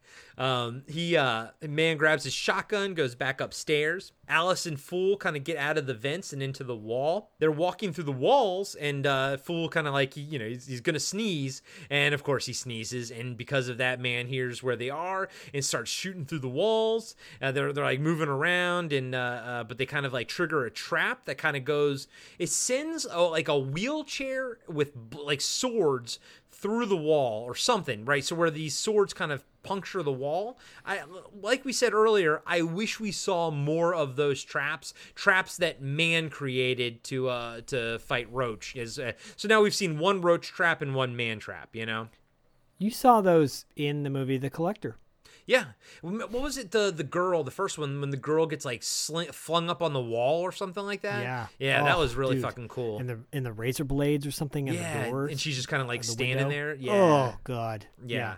I love Trap dude, House. That Trap movie House. was fucking awesome, guys. If you haven't, well, sorry for ruining shit, but if you haven't seen the Collector and the Collection, they are a great, like, you talk about trilogies, but sometimes movies are just a 1-2 punch that are just fantastic. That being said, I've heard they're making a part 3, but as it stands now, it's a great fucking just 1-2 combo. Wouldn't you say Alien and Aliens is a 1-2 combo? Yep, it can stop right there and just It should stop right there. And honestly, but between you, me, and all of our listeners, for me, the canon goes Aliens, and then the Dark Horse comics, and not Alien 3, etc. But that's something that Zach and I plan on exploring in the future.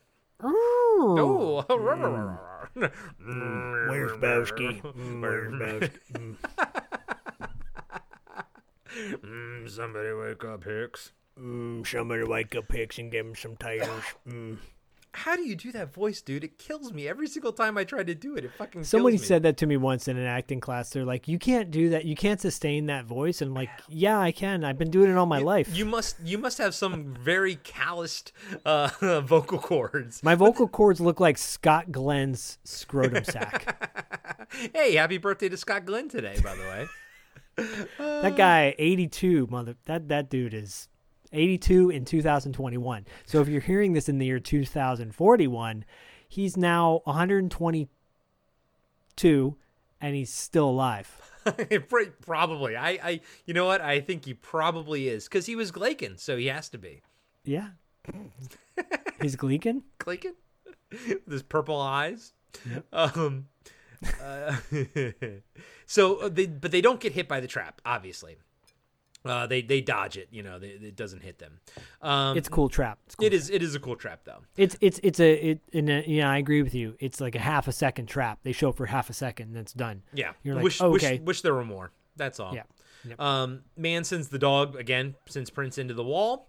And starts chasing them. But this time, Fool's like, fuck this. I'm going to stand my ground, which I like that. I'm like, yeah, Fool, do it. Stands his ground, fucking just starts wrestling that motherfucking dog.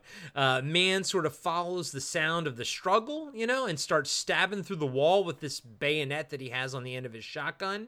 And Fool kind of pushes the dog up against the wall as the dog's still like just, trying to bite him and shit. And then Man just stabs right through the wall, thinks that he hits Fool because he pulls his blade out and it's all like bloody and everything. And it's some good dog acting, because the dog goes kind of like slumps a little bit. Yeah, there's a couple scenes where they use a fake dog and it's very obvious. Yeah, but there is. It's fine though, because I think at this point, like, as an audience, they can't use a real dog for that. And I like when he does puncture the dog, Fool lets out a groan, like, yeah, almost like he did it on purpose, thinking, given Man the illusion that he killed him. I think he did, because he knew to push the dog up against the wall. So I think right when it happened, he did it. Yeah. And I think I always thought that was kind of a cool idea of yeah, I agree. For Fool to do that. Fool's no fool. Fool is no fucking fool. Corey would have been a fool and dead, as we said, way earlier on in the movie. But Fool and Alice see some light coming from the ceiling, so they kind of know to kind of go up to the attic. Downstairs, another one of my favorite scenes, man kind of like doing his jig. He's like, oh God, oh my God, oh my God, oh my God. He's doing this like little jig thing, and I love that shit. I don't know, it's fucking funny, man. Everett is fucking great, dude. It's like redneck Ed Grimley. I got him, you see. I got him, you see. I must say. I used to love that cartoon, by the way. I fucking love Ed Grimley, dude. Dude, me too, man. I'm not gonna lie to you. I love me some fucking Martin Short. Not gonna lie, dude. Ed Grimley and Ernest. Give me that any day. Dude, I'm with you, buddy. I am with you. But woman's like, prove it, and just totally like, shits on him. Back upstairs, man kind of like is like opening up the wall where he stabbed through, and fucking just Prince flops out like gurgling dead. And I love the fact that like, woman is behind man and they're both kind of facing the camera, so you can only see, so she wouldn't be able to see man's face. And I love Everett McGill's face. He's like, oh shit, it's great, dude. It's great. But Fool and Alice make it to the attic and they find an open window. Fool kind of calls for help, and man hears that. Fool says they'll have to jump to the pond below in the backyard, but Alice is too scared. Man bursts through the door, and he kind of like starts shooting. Fool goes through the window and into the pond. Fool gets out of the pond, he's like kind of swimming out of the pond, and man all of a sudden is just down there. He's like on him like stink on a monkey, comes out the back door and starts shooting. Fool kind of like runs away, hops the fence, and then woman yells at man for shooting his gun. And that's the end of the movie, guys. We're done with People Under the Stairs. It's over. The end. What'd you think of the movie, Zach? Credits roll. Yep. Shitty song at the end. Do the right thing. So structurally, I always, as a kid, thought this was a little bit weird because you have a little bit of like an anti-climax. Fool kind of gets out, but he's gonna have to go back. And as much as I always love movies for doing something different, we're all so used to the 3-act structure. We're all so used to that rigid structure that when you break it, it does kind of feel a little weird, It is weird, but I can tell you, I've had many a nightmare or bad dream where I've escaped something in my dream, and probably this is the movie that caused this memory. I've escaped something in my dream. I woke up and I went back into the dream to kind of fix it, like I left something behind. And so there's this idea of like, it's a metaphor. I think it's on a deeper level, it's probably a metaphor. You can continue to move forward in your life, but you're going to leave some things behind, some regrets. Yeah. And like, let's have no regrets. Have no regrets in your life. No regrets. And a 13-year-old little piece of gold, little fool's gold, if you will. Fool's gold ain't gonna have no regrets in life. You know what I'm saying? No, dude, no. And he's honorable. He's honorable, as we'll find out very, very soon. No doubt. Back home, Fool is showing the gold coins that Roach gave him to Grandpa Booker, who we mentioned was played by Bill Cobbs, who we fucking love.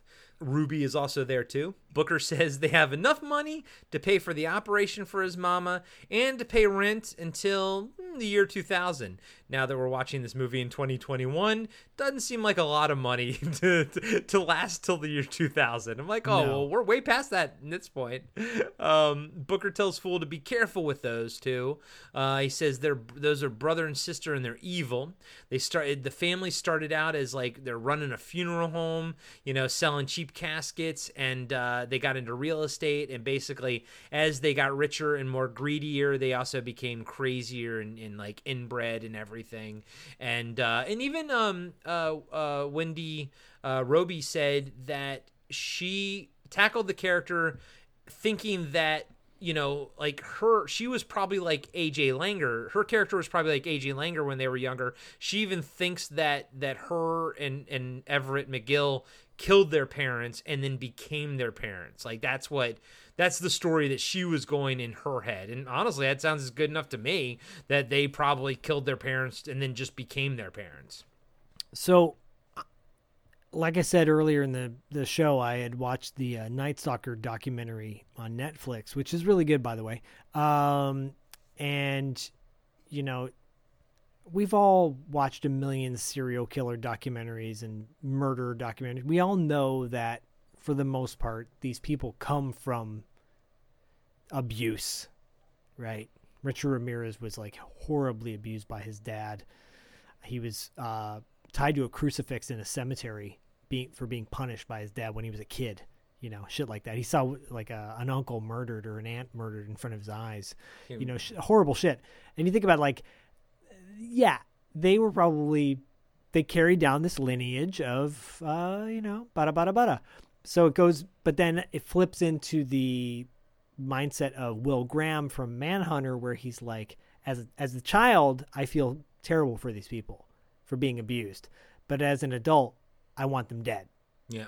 You know, so I have sympathy for their characters because they were probably abused, but now as adults, you want to see them get their ass handed to them. Yeah. A la Tom and Jerry style. And they're Tom and Jerry's going to whoop some ass. And it happens and it's great. Because Stone Cold said so. No, Stone Cold Sling Blade said so. I just can't keep up with the Sling Blade voice, that's all. I can go all night long. As Lionel Richie said, all night long. All night long. All night. God damn I got to it. karaoke someday as Sling Blade. You should. Fuck that. That fucking voice kills me. Caroline. Good times never felt so good. So good. So good. I'm going to have to isolate this and put it out there. All right. All right. So, Ruby asks Fool if everything is okay while he's sort of like by his mom's side. He said he made a promise to Alice and he has to keep it. Fool walks out of the apartment complex and goes to the payphone outside and calls the police to report child abuse. First of all, I love that. So smart. Yeah.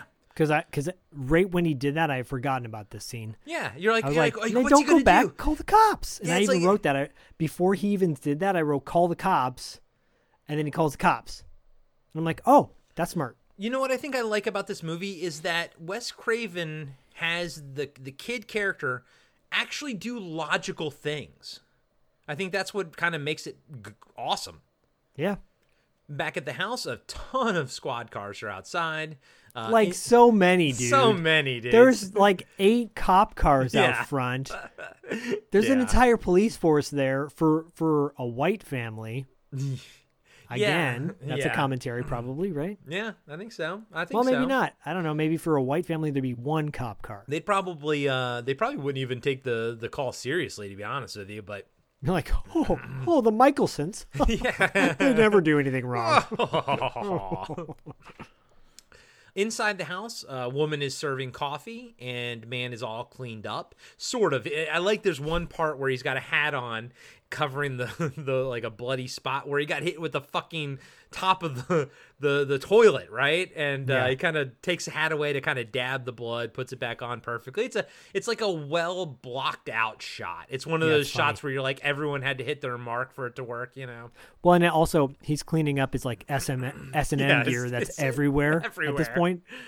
But he does have like these cool little compartments in the wall and shit with like his guns and whatnot.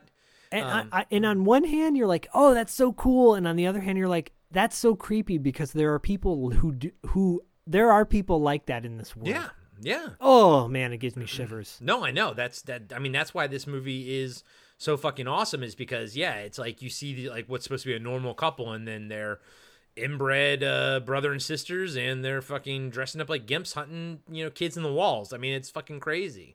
The cops, of course, are totally buying the song and dance that man and woman are giving. At one point, they even find Alice's room.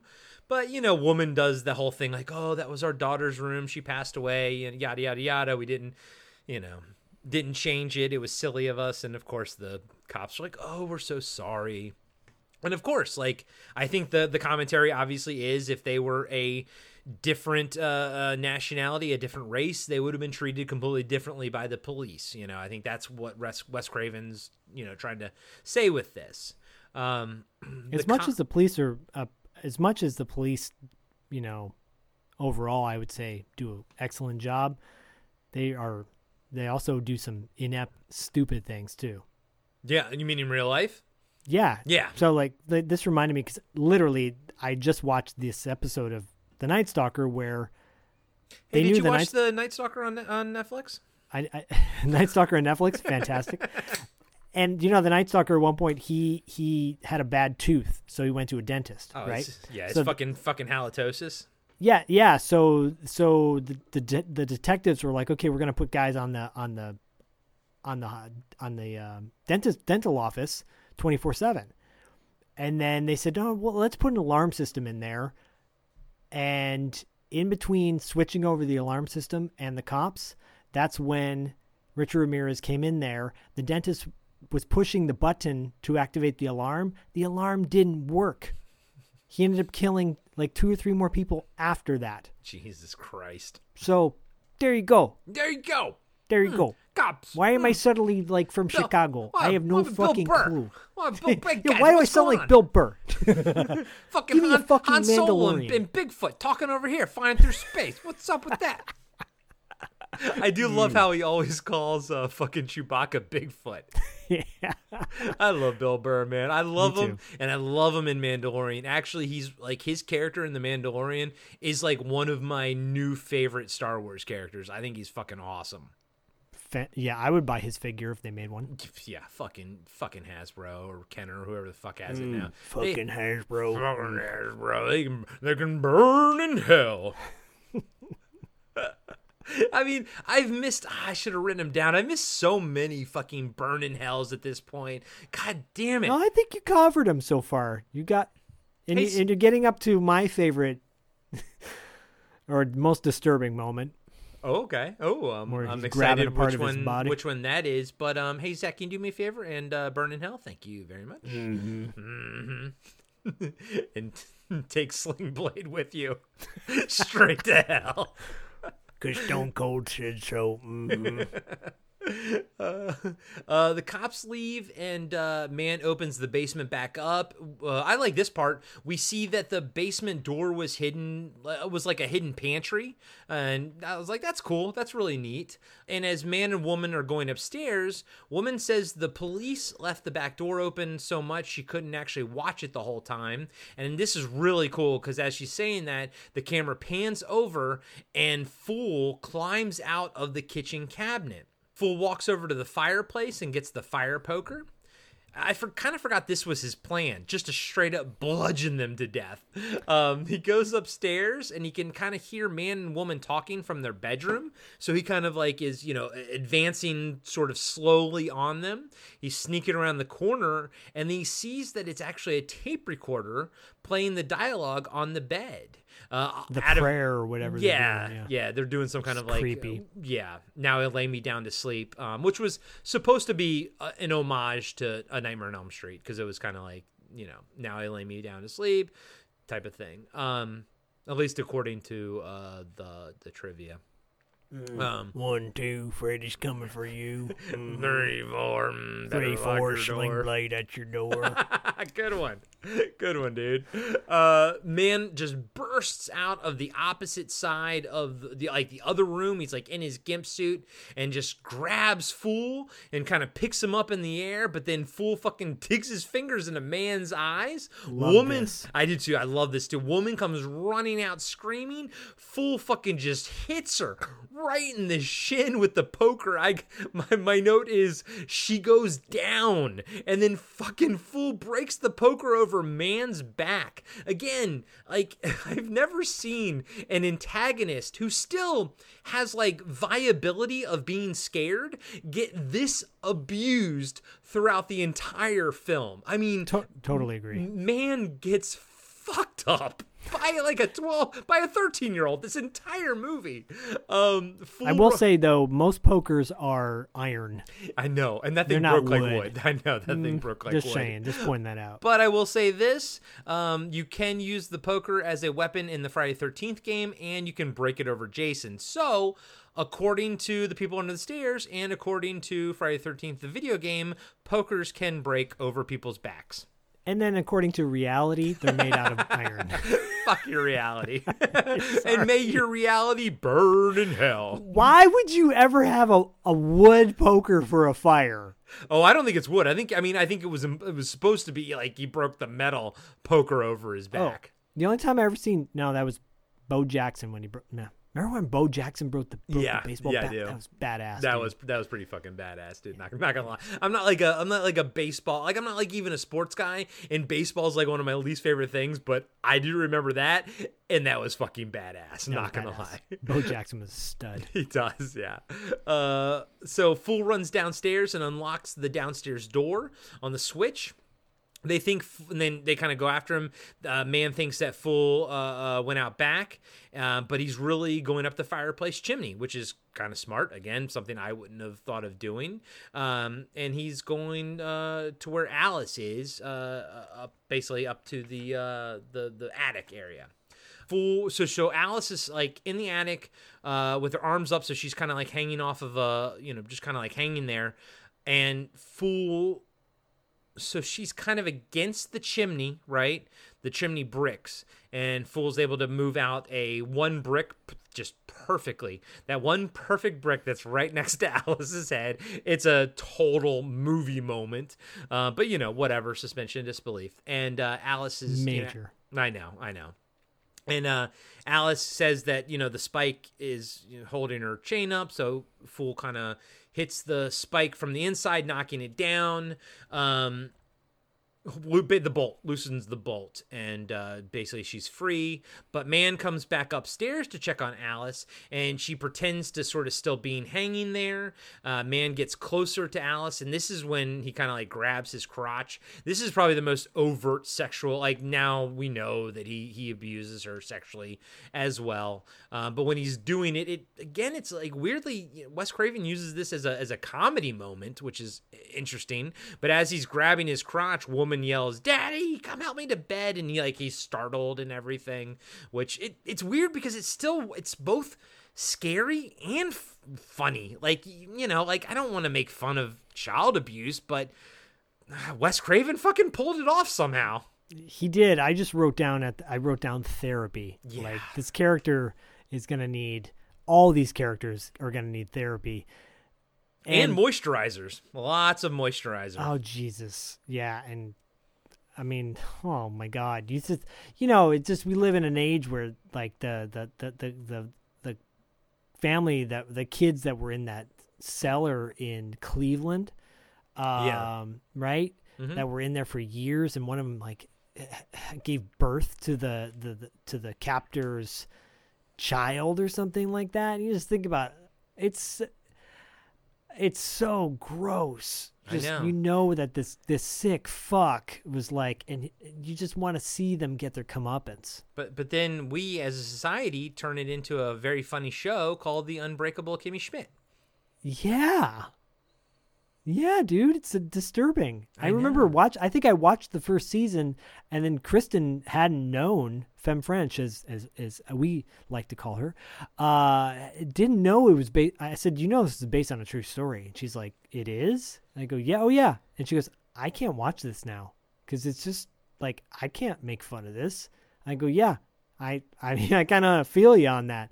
Like, it's really messed up, you know? It's like when they made that comedy movie with Danny McBride about the in real life where that guy had that bomb attached to his neck and had to like rob a bank, and then his head got blown off. Then they turned that concept into a comedy movie. I'm like, yeah, it's the same thing as Unbreakable Kimmy Schmidt. Like, it's this weird thing where we take these horrible real life scenarios and make them into very funny comedies. I don't know why. Yeah, because let's be honest, you know, we may be, if we're not directly affected by it, we may be able to laugh at it. Because like Unbreakable Kimmy Schmidt is funny, but then you think about the people that were affected directly by it, and you're like, is it funny to them? Probably not. But, I mean, they're only like 3 or 4 people. The rest of us are enjoying it. Yeah, so come on. 30 minutes or less? Give me 30 minutes or less. Fool can't get through, obviously, the small hole, but he does climb up through the chimney and then kind of goes a roundabout way into the back through the window, essentially, the attic window. Man and woman have already left. Fool tells Alice that they aren't her real parents. They stole her when she was a baby. All he's trying to do is just get Alice out of there. But Alice says they can't escape the same way. Man drained the pond and put broken glass in it, which kind of reminds me of Way of the Gun, which is a movie that I very, very much enjoyed, but had the worst marketing I had ever seen in my life, because in the trailer, and the shootout at the end, in the trailer where Ryan Phillippe like dives into a fountain for cover, there's broken glass in there, and then he kind of screams, and it's funny. It's weirdly played as a joke in the trailer, but then in the actual movie, it's not a joke because he has glass sticking out of his arm, and I'm just like, wow, you guys had. And that was like one of the first times where I was like, I realized that, you know, when a studio doesn't know what this movie is and how to market it, they inevitably always market it wrong. Always. They always market a movie wrong. Yep. It's fucking Hollywood. Most of the time they don't know what they're talking about. This is the third tonal shift for me in the movie, because now it's turned into a fuck them back sort of thing. A full-on kid adventure. Yeah. Like you were saying, you know, it's a kid adventure. This is when it becomes a full-on kid adventure, because it's like he comes back for revenge. Yeah. It's the third. For me, it's like, okay, it makes kind of sense that there's 3 acts, and this is the third and final act. And each act has almost, maybe I wouldn't be surprised if each act had a deliberate tone to it, you know? Yeah, totally. Yeah. And I do like where this goes. I think it's fun. Me too. But I think I'm not complaining. I would hazard a guess and say you and I are both fans of like the Hills Have Eyes scenario. And I'm referring more so to the remake, but like where some group or family or person gets just so brutalized, but then you spend the next like 30 minutes of the last 30 of the minutes of the movie watching that person get all the comeuppance, you know, get all the fuckbacks. I love those kind of movies so much, dude. Me too. Hence the collection. Yep. People gonna get their shit fucked back. So karma's a bitch, right? Oh man! And now we're gonna be leading. Before we get there though, so Fool tries to go through this grate on the ground. Kind of unclear where this grate sort of led to, but you see that it's trapped with dynamite and setting up basically what's going to happen in the climax. But Alice says the whole place is trapped. Fool grabs a brick and says they're going to the roof, which will lead to like literally one of my favorite moments in the entire movie. On the roof of the house, Fool and Alice are walking over to the chimney. They can hear man and woman fighting in the bedroom below. Man kind of sees dust falling down the chimney. So he's like, oh, I'm going to, check this out. And kind of like, he's in his GIMP costume, by the way. He kind of sticks his head into the chimney, looks up and fires his shotgun. And, he thinks he got them. And then fucking Fool drops the brick right on his fucking head, man. Great. It's so Home Alone. fucking great, dude. It's awesome. I mean, he's twitching, fucking woman like is screaming. It's really effective and hilarious, you know. It's satisfying. I think that's the main thing. It's very satisfying. Very satisfying. Woman grabs the gun and kind of looks up, but Fool and Alice are kind of making their way down the chimney, and this is when they do some real Mad Max sped up footage shit, you know. I will say, me, Corey, a personal pet peeve of mine is Mad Max sped up footage. I never like it, to be truthful with you. It doesn't take anything away from the movie, of course, here, but it is silly. And it's also like, okay, first off, there's Mad Max sped up footage and you can see the wire holding them. I'm like, come on, give us one of the two, you know? Yeah, or at least slap a Benny Hill theme song on there. It's something.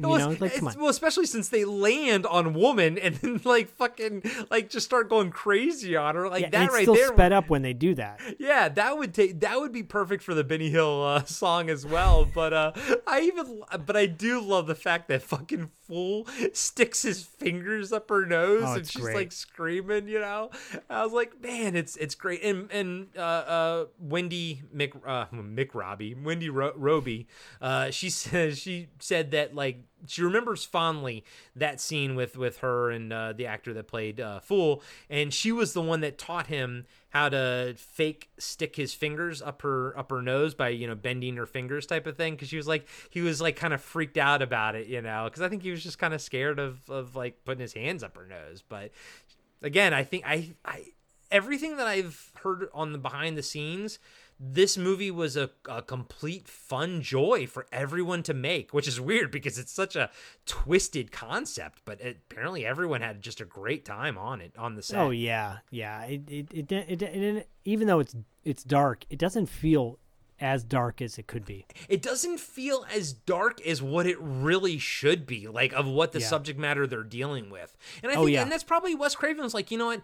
The subject matter we're dealing with is already so fucking dark. We need to like just smooth the waters out a little bit with some humor, And I think it works. It works. And at the end they just drop a big like let's make a deal on everybody. We'll get there. We'll get there. So they're kind of like on top of Woman. Fucking Fool's got his fingers right up her nose. And they're attacking her and everything. She drops the gun. Kind of it slides down further into the chimney, and then Fool and Alice kind of go down with it while Woman kind of walks away from the chimney. She's all fucked up with like soot and everything, and she proclaims "Caca!" Zach's favorite word. My favorite PG curse word is caca. I love caca. And I never paid attention to caca until you and I started doing this. So when I was watching this with Myra and she yelled caca, I smirked because I was like, oh, well, we're going to be talking about that on the podcast. my favorite comedian is this guy named Pablo Francisco. And if you look up Pablo Francisco and caca on YouTube, he does a whole bit on caca. He's like, caca is just such a funny word, Did she go caca? Like this kind of shift, like did she go caca? I mean, it is a good word, dude. I'm not gonna lie to you. It's funny. It is funny. And the delivery by Wyndham in Prince of Darkness is caca. This is caca, and then hers is more like caca, and then Pablo Francisco is caca, and then Sling Blade is caca. I just went caca in my pants. Good thing I'm wearing Depends. Did he wear Depends in the movie? Nope. Alice and Fool kind of separate in the chimney. Fool keeps going down into the basement to get the shotgun and free the kids, while Alice heads for the back door. In the basement, Fool comes out of the furnace with the shotgun. The boys are yelling for Fool, but he kind of shushes them. I like this. Now they're kind of like, they're on the same side. Back upstairs, Alice gets jumped by Woman.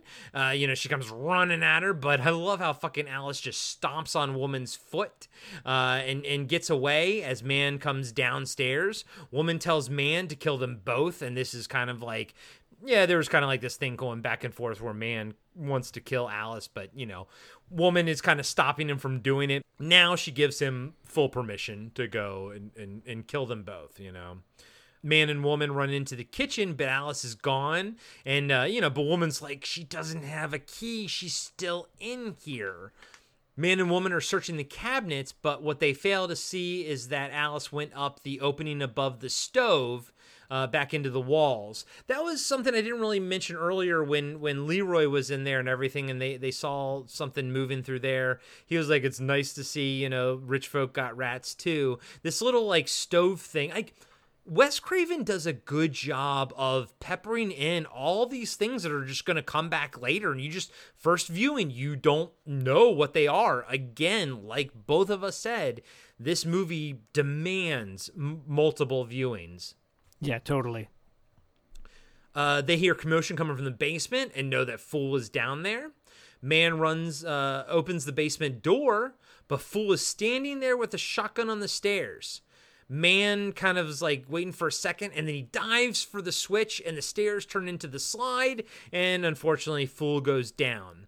Man picks up the shotgun and is about to shoot Fool when there's a knock on the front door. Woman tells Man to be quiet, then turns off the house security and answers the door. It's Ruby. She's standing there, and she says she's part of a coalition, a group of tenants that were forced out and fucked over by Man and Woman. She's basically, being like, you fucked us. Answer for that type of thing. Woman slams the door in Ruby's face and then goes back to tell Man to kill Fool. One of the kids shines his flashlight in Man's face and buys Fool some time to escape. Then there's another knock on the door. This time it's the police. Just kidding. It's Grandpa Booker. It's illegal to impersonate a police officer. But he does that to get her to open the door. And she's like, and I love it. At this point, Woman is just like, she's not even trying to hide like how fucked up she looks and everything. She's got the gun behind her back and everything. And Grandpa Booker's like, we just want to say our piece, type of thing. But then Woman's like, fuck you all, pulls out the gun, about to shoot him. And a whole group of people kind of show up behind him. These are all the people that, were fucked over by Man and Woman. And then she kind of doesn't really give a shit and about to shoot Ruby right there when fucking Alice falls from the ceiling on top of Woman, fucking lands on her, and even better, like while she's on top of her, fucking slams her head in the ground and knock her out. Now, the effect of all this, not the best, because A, it's sped up Mad Max footage of Alice falling out of the ceiling. B, you can see the cord holding the Alice stunt double. But ultimately, it's so much fun because the shock on the people's faces to see a white girl fall out of the ceiling, land on this crazy bitch, and then while this crazy bitch is on the ground, she picks that fucking bitch's head up and slams it against the ground again. Everything that happens to Man and Woman in this movie is so satisfying. You just you're like, yeah, okay, it's 1991. What are you going to do? There's no CGI, guys. Like, what are you going to do? Isn't that when Ruby, doesn't she say, you knocked that bitch out cold? I think so, yeah. Something like that, yeah. I love that. It is pretty fucking great. I'm not going to lie. Oh, I loved it too. I was hoping, expecting like the people to charge the house though at this point. Yeah. Because the door suddenly slams shut and you're like... Well, no, that's not happening. Oh. Well, yeah, when that get... Yeah. I'm just like, wait, but wouldn't you be breaking this shit down? Because she knows her brother's there. They in the movie's defense, when that does happen, they do bang on the doors and in the windows and stuff. But we know that it's shatterproof at that point. Yes, that's true. But we'll get there in very soon. Back in the basement, Man is kind of chasing Fool, sort of hunting him. Fool's back is against the loosely made sort of wall it's like a fence, right? Yeah, that's dividing the two sides of the basement, it's like basically, like a rickety wooden fence. Yeah. So hands grab Fool and they start dragging Fool to the door, right? And so Man has kind of got his gun on him, and right when he's about to shoot, the hands drop Fool. The buckshot hits the lock, breaks that. The main people under the main people under the stairs kid grabs Fool and sucks him, like kind of pulls him back in. So I mean, at this point they are fully, aligned. The kids are working with Fool and everything. But I thought that was kind of a cool little, just a cool setup, basically. Yeah. Man hears Booker and Ruby call for Fool at the basement door, kind of go running up. And I love that, like, he's coming at them. He's got a shotgun and everything, but I love the fact that, like, I think Booker or somebody has a gun, but, like, they're so shocked by the image of Man running at them. Booker just fucking closes the door, but it's perfect. It hits Man right in the head, sends him back down. Again, he just gets abused by everyone this entire fucking movie. Man falls back down the stairs. It's obviously a stunt double. You can tell it's not Everett McGill. Fool tells one of the boys that the door is unlocked and they can escape to the sun, to the birds, and the women. I mean, And then they show the one guy's face, and he's just like, yeah, I know. Like, great. But I love that. I love how fucking Fool's like, and the women. Hashtag priorities. Yep.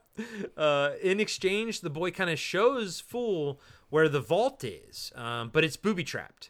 And it's a nice little callback to Leroy, and Fool's like, oh, I know how to take care of this because I think he says something like I was trained by the best or something like that. I was like, I like that. It's a little callback to Leroy. Although Fool just all he does is rip out the wires, not very subtle, but okay, disabling the trap. Well, he's about to do something in a little bit that I'm like, whoa, he had a lot of time to be doing what he did. Yes, I am 100% with you there. We will call that out when we get there, but I am with you and I know what you're talking about, or at least I think I do.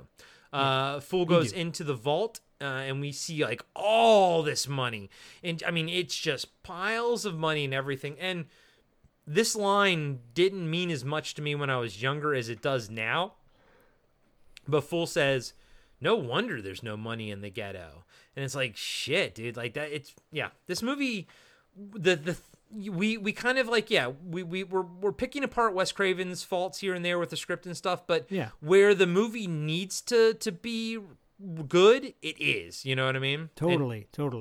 And again, and it doesn't take away from the overall film. No. But again, and also we are 100% honest on our podcast. We're not going to glaze the donut and just be like, oh my gosh, but we also are honest in a positive way. Yes. We always point out the shit that we love.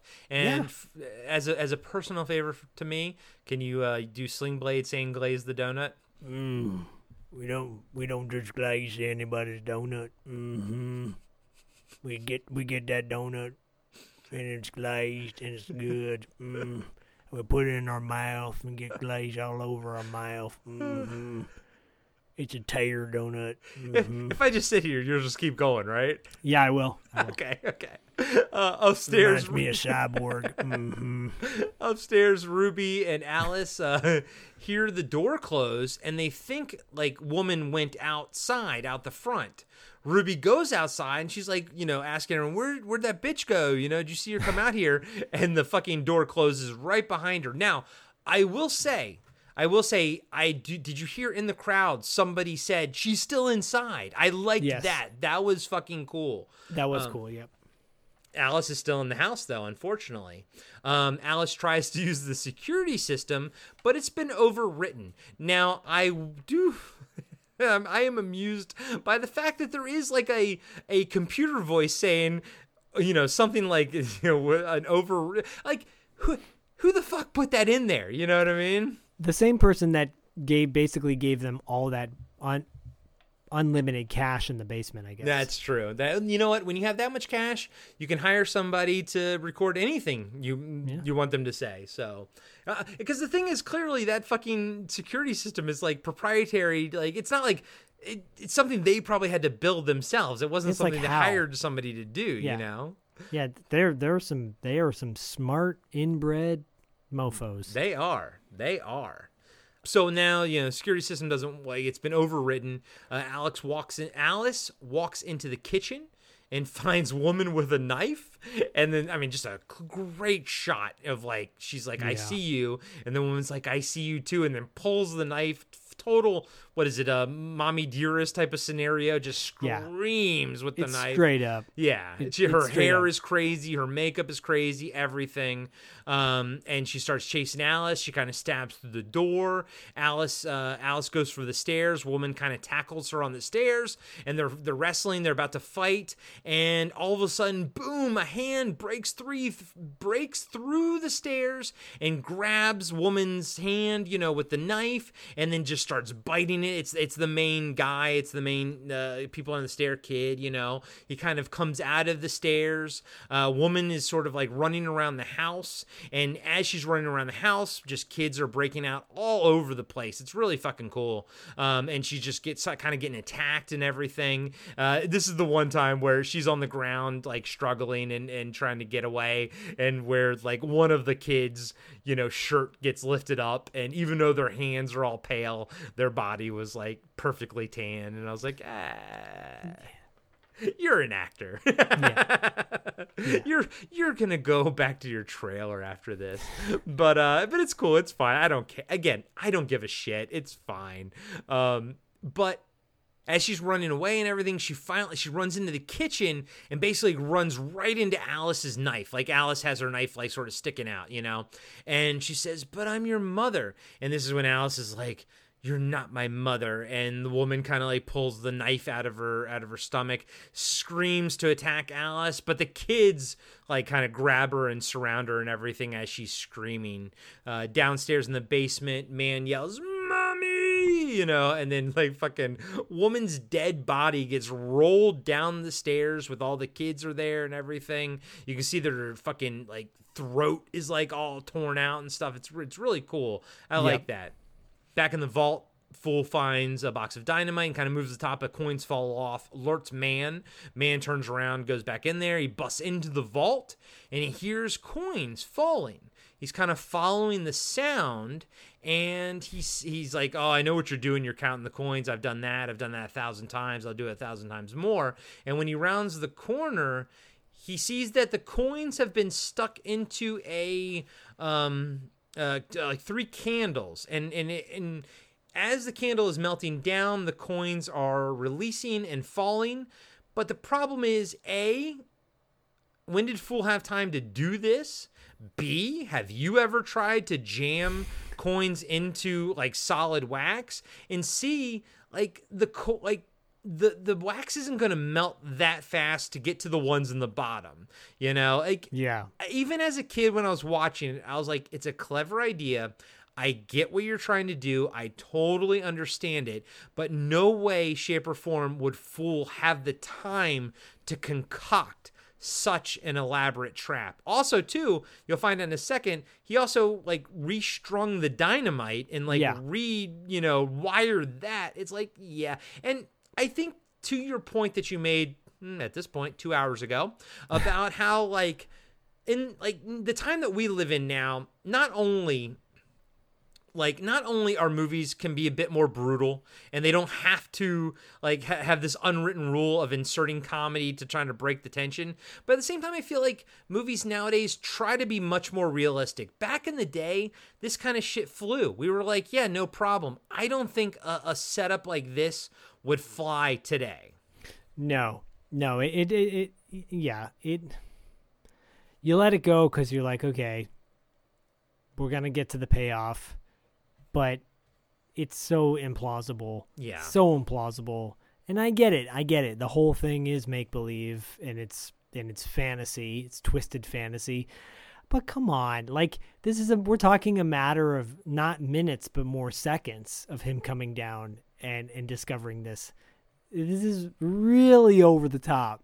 You got to really suspend your disbelief. I'm okay. I like it. Yeah. Don't get me wrong. But again, it's more just like, but don't stroke me and be like, oh my God, this is so fucking good. Like, no, it's awesome, the idea, but the realistic side of it is way off. I mean, if we're gonna fucking talk about people under stairs for 4 fucking hours, we can't let this shit slide. No. And the thing is, like, my thing was like, why bother putting them all the way at the bottom? Like, the 3 candles had like a total of 20 coins. Like, just put like 4 in there. You know what I mean? Like, it was too much. Too much. It would have made more sense if he had.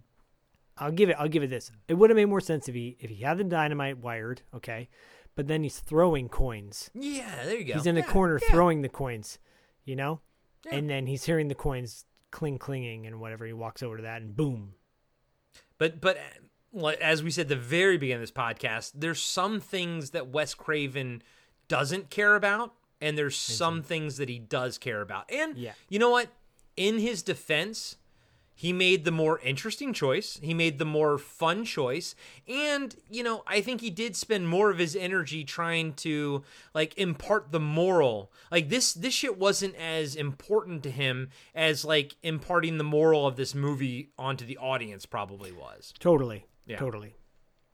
Of course, Fool's kind of like outside of the vault and yells, "Hey!" Man spins around with the gun, but Fool is holding the 2 like wires, the booby trap wires, really close together. You know, implying that like if he shoots, you know, I'll blow us all up. And specifically, that's what he says. But Fool tells him to drop the gun. But Man kind of like there's like this back and forth. He's like, I don't mind killing you. You know, I don't really like you much either, which I enjoyed. But Man tries to make his move, and Fool clicks the wires together, dives out of the way, blows the whole fucking thing, sends Man flying through the air and into the fucking pit in the basement.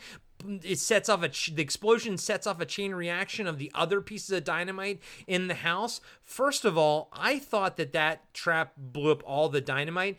It was this viewing, my very last viewing, that I noticed that the explosion rattles the door that's in the attic that we saw the dynamite on. So like I like that. The explosion rattles it, triggering it. I don't think Fool like was trying to do that much damage, but I never noticed that the first time. I thought they were just all like linked together. And then this is like why did Wes Craven take the time to show that? You know what I mean? Like, why did he make that work so well, but yet the coins falling thing we had to like really just falling. You know. But oh well. We have a shot of like Man kind of like holding on to the pit and kind of slumps into it and just kind of falls into it.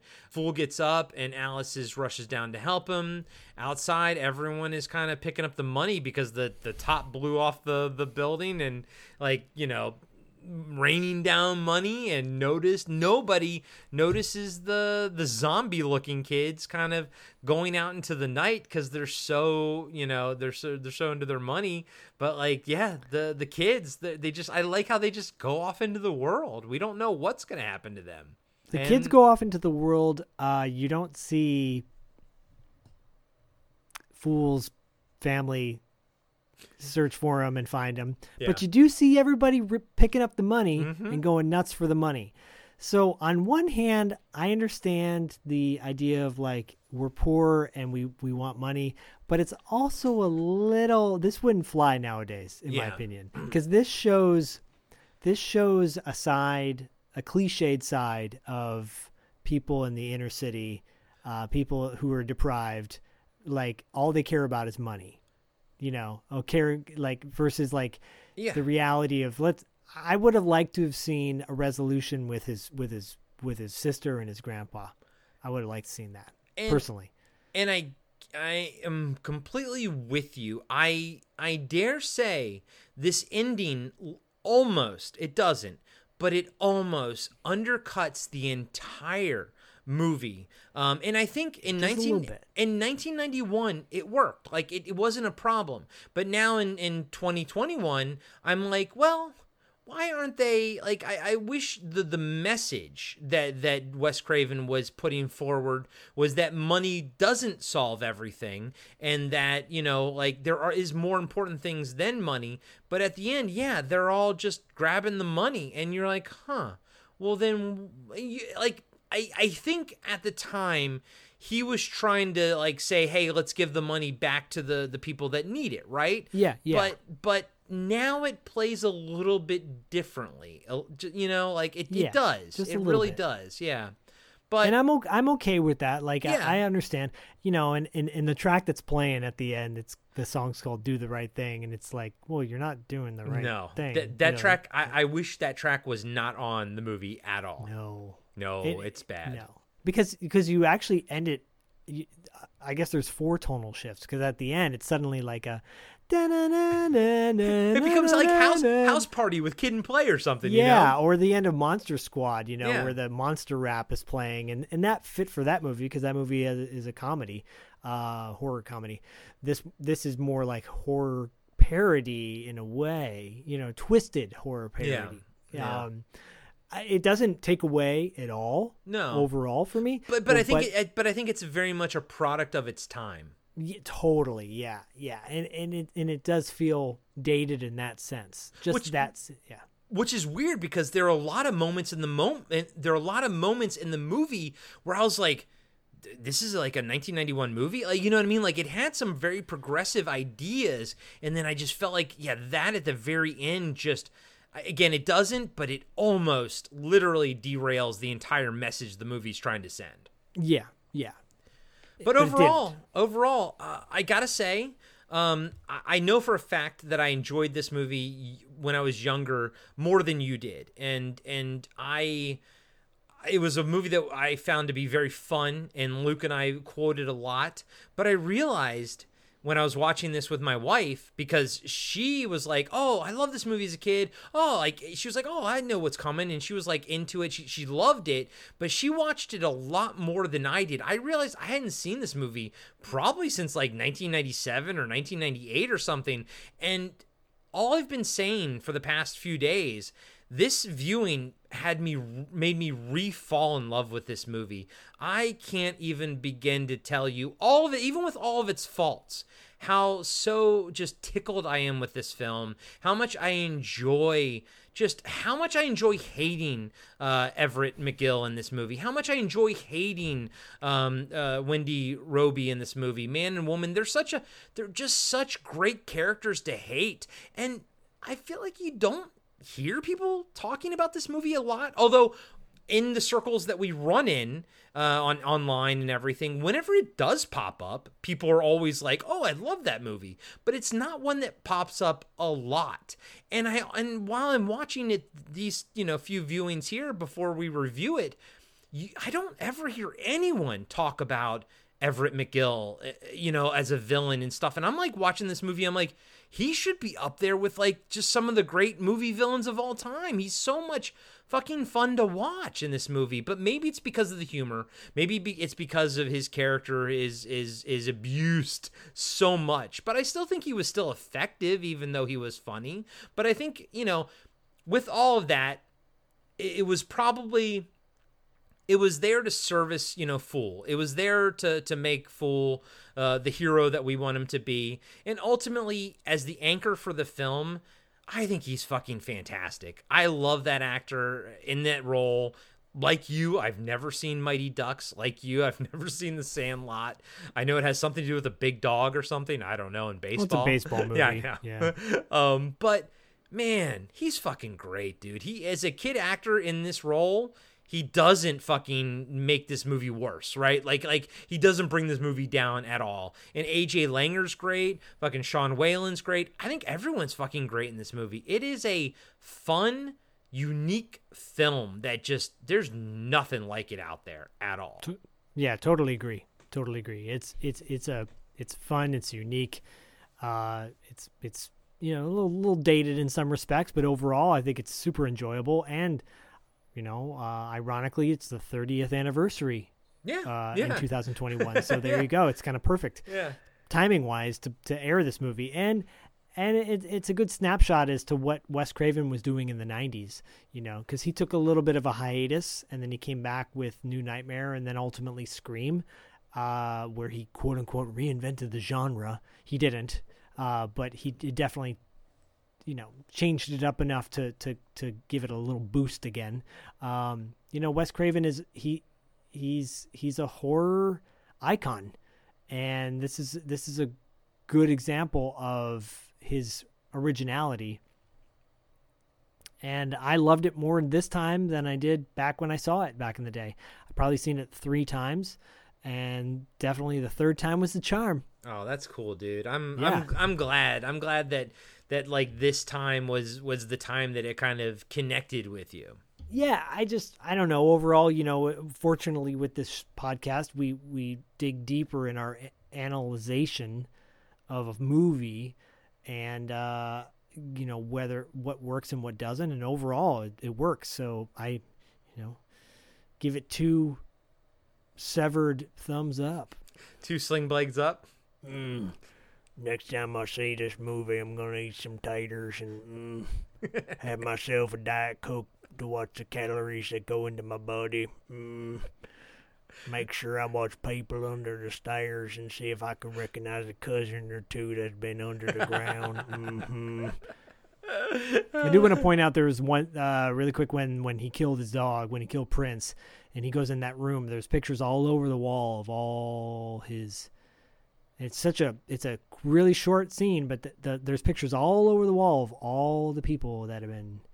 It's like he took photos of all the people he's killed and kidnapped over the years. Oh, I didn't notice that. If you pause it, you can see just like snapshots of people on the walls. That's cool. That's cool. So, again, I wish they would have gone a little more into that. But yeah, well, maybe that's what Wes Craven wanted to do on the TV show or something. It's very interesting how some parts of this movie Wes Craven really focus in on, and then some parts he's like, that doesn't really matter. We'll just slide past that real quick. Yeah, if you're going to remake Black Christmas 2 times within a 10-year span, which is a joke, like what a waste of money, in my opinion. Like what a waste of money. They remade that. Black Christmas has been remade twice in the span of 10 years or less than that even, which is ridiculous. Then remake this, but give the director of You're Next, what is it, Adam Wingard, I think? I think so. He did The Guest and You're Next, yeah. And I think he's doing a superhero movie coming up soon. No, sorry. I think he's doing the Godzilla Kong movie, I think. Oh, is that him? Okay. Well, by the way, I just watched that trailer today. Looks fucking bananas. Yeah, that looks fun. I'm not going to risk COVID to go. No. We have HBO Max. I'll just watch it on my fucking TV. I got no problem with that. I'm going to be high as fuck when I watch that movie. Yeah. First of all, Adam Wingard's directing that, and Adam Wingard is the fucking man. I think he's, next to Steven Kostanski, he's, one of the best young filmmakers out there today. Yeah. Look, You're Next, The Guest, VHS, come on. And by the way, we've said it multiple times, but we absolutely, positively will be reviewing The Guest on this podcast. Zach and I both adore that film. We both have the Cavity Colors t-shirt. We're just massive fans of The Guest. Honestly, I love You're Next as well. I mean, if this show goes even further, then we'll probably get to that one as well, because that movie is fantastic. Yeah, I want to cover all those. I would love to cover It Follows. I know he didn't direct that, but that movie's brilliant. Yep. But yeah, if he was to do a remake of this, I would be totally down for that. Yeah. With knowing today's, with what tonally would shift today. Yeah, like still You're Next do it dark humor. Do it Your like Next today. Yeah. Do it today. Do it today. And you know what you should do today? What's that? Check out $2 late fee.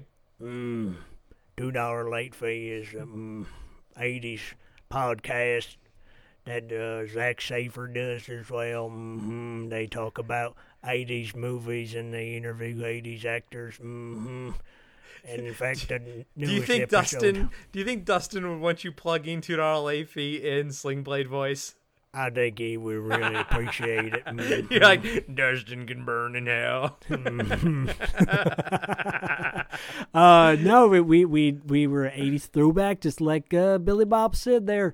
We got an interview with Gabe Jarrett, who played Mitch in Real Genius. This guy really doesn't do a whole lot of interviews. It's for me, it was a huge get. Yeah, you had to track him down. Yeah, I had to track him down. There's a long story about how I got him on there.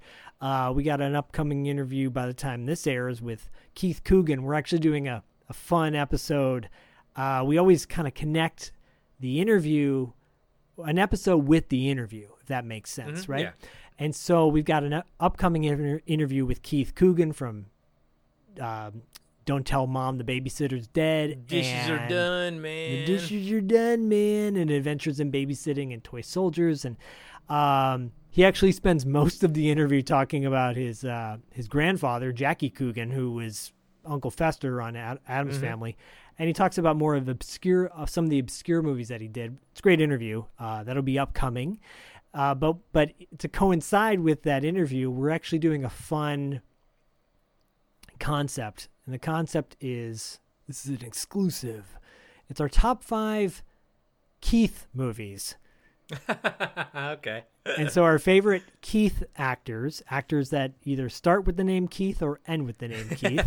And Keith David. Yeah, I'm not going to spoil any more than that. I'm just going to say it's going to be a fun top 5. And that'll be our upcoming one. But yeah, check out $2 late fee. Go to our Instagram page. Give us a follow. Give us a like. All that good stuff. And we try to keep it light, keep it positive, just like we do on this one. There's enough negativity in the world. We need more bright spots. Yeah, like you guys $2. aren't snarky at all. No, dude, because we know a shit ton about movies. I'm not gonna lie. You and I both. Yeah. And Dustin and I both. We know a lot about movies.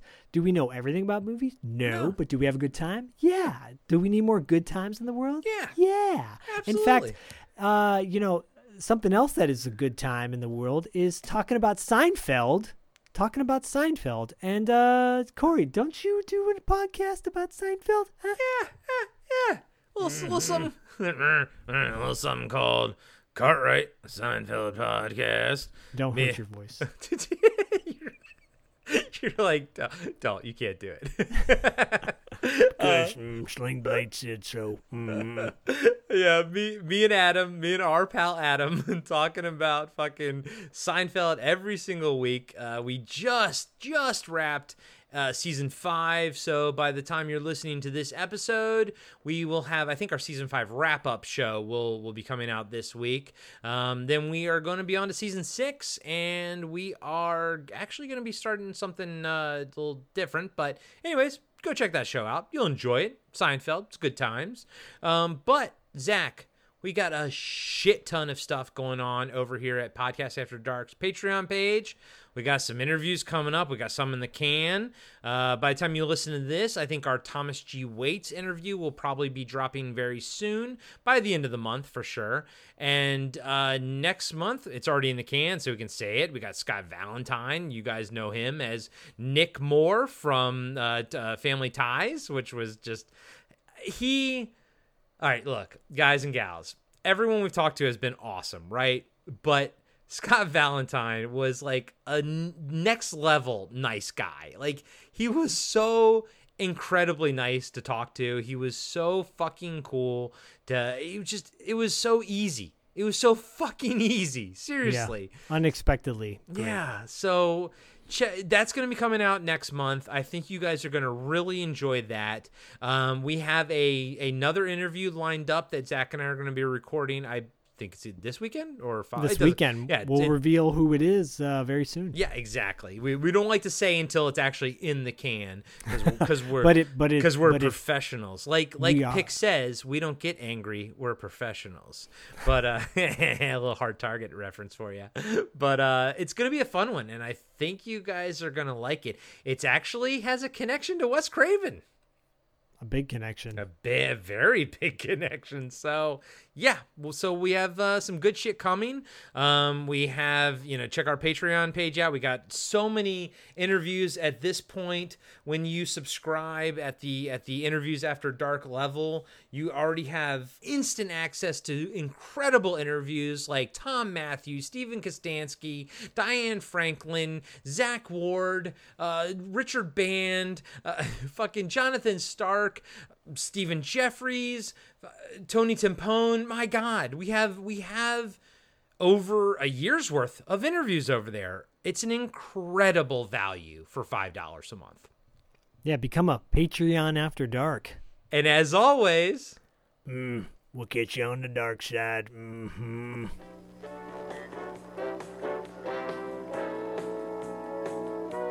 Join the Podcasting After Dark Patreon community to unlock exclusive monthly content like cast interviews and a fan feedback show.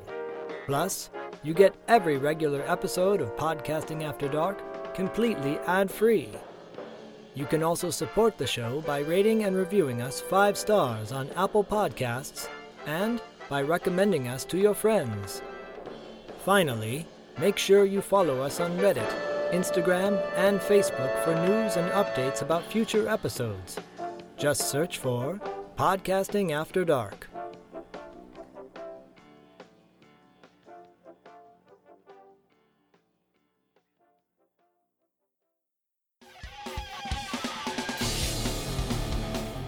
Have you been wondering where's the beef? Well, on our podcast, Throwback Trivia Takedown, you might just find that out, as well as some other things about the 70s, 80s, and 90s. We're a nostalgic-based trivia show that pits 2 challengers head-to-head in a duel of the decades, with categories ranging from movies, TV and music, to slang, food, and fashion. You're sure to get the best in retro-themed trivia. So strap on your jelly shoes, grab a Surge, and walk like an Egyptian to your favorite podcast app and check out Throwback Trivia Takedown. I heard even Mikey likes it.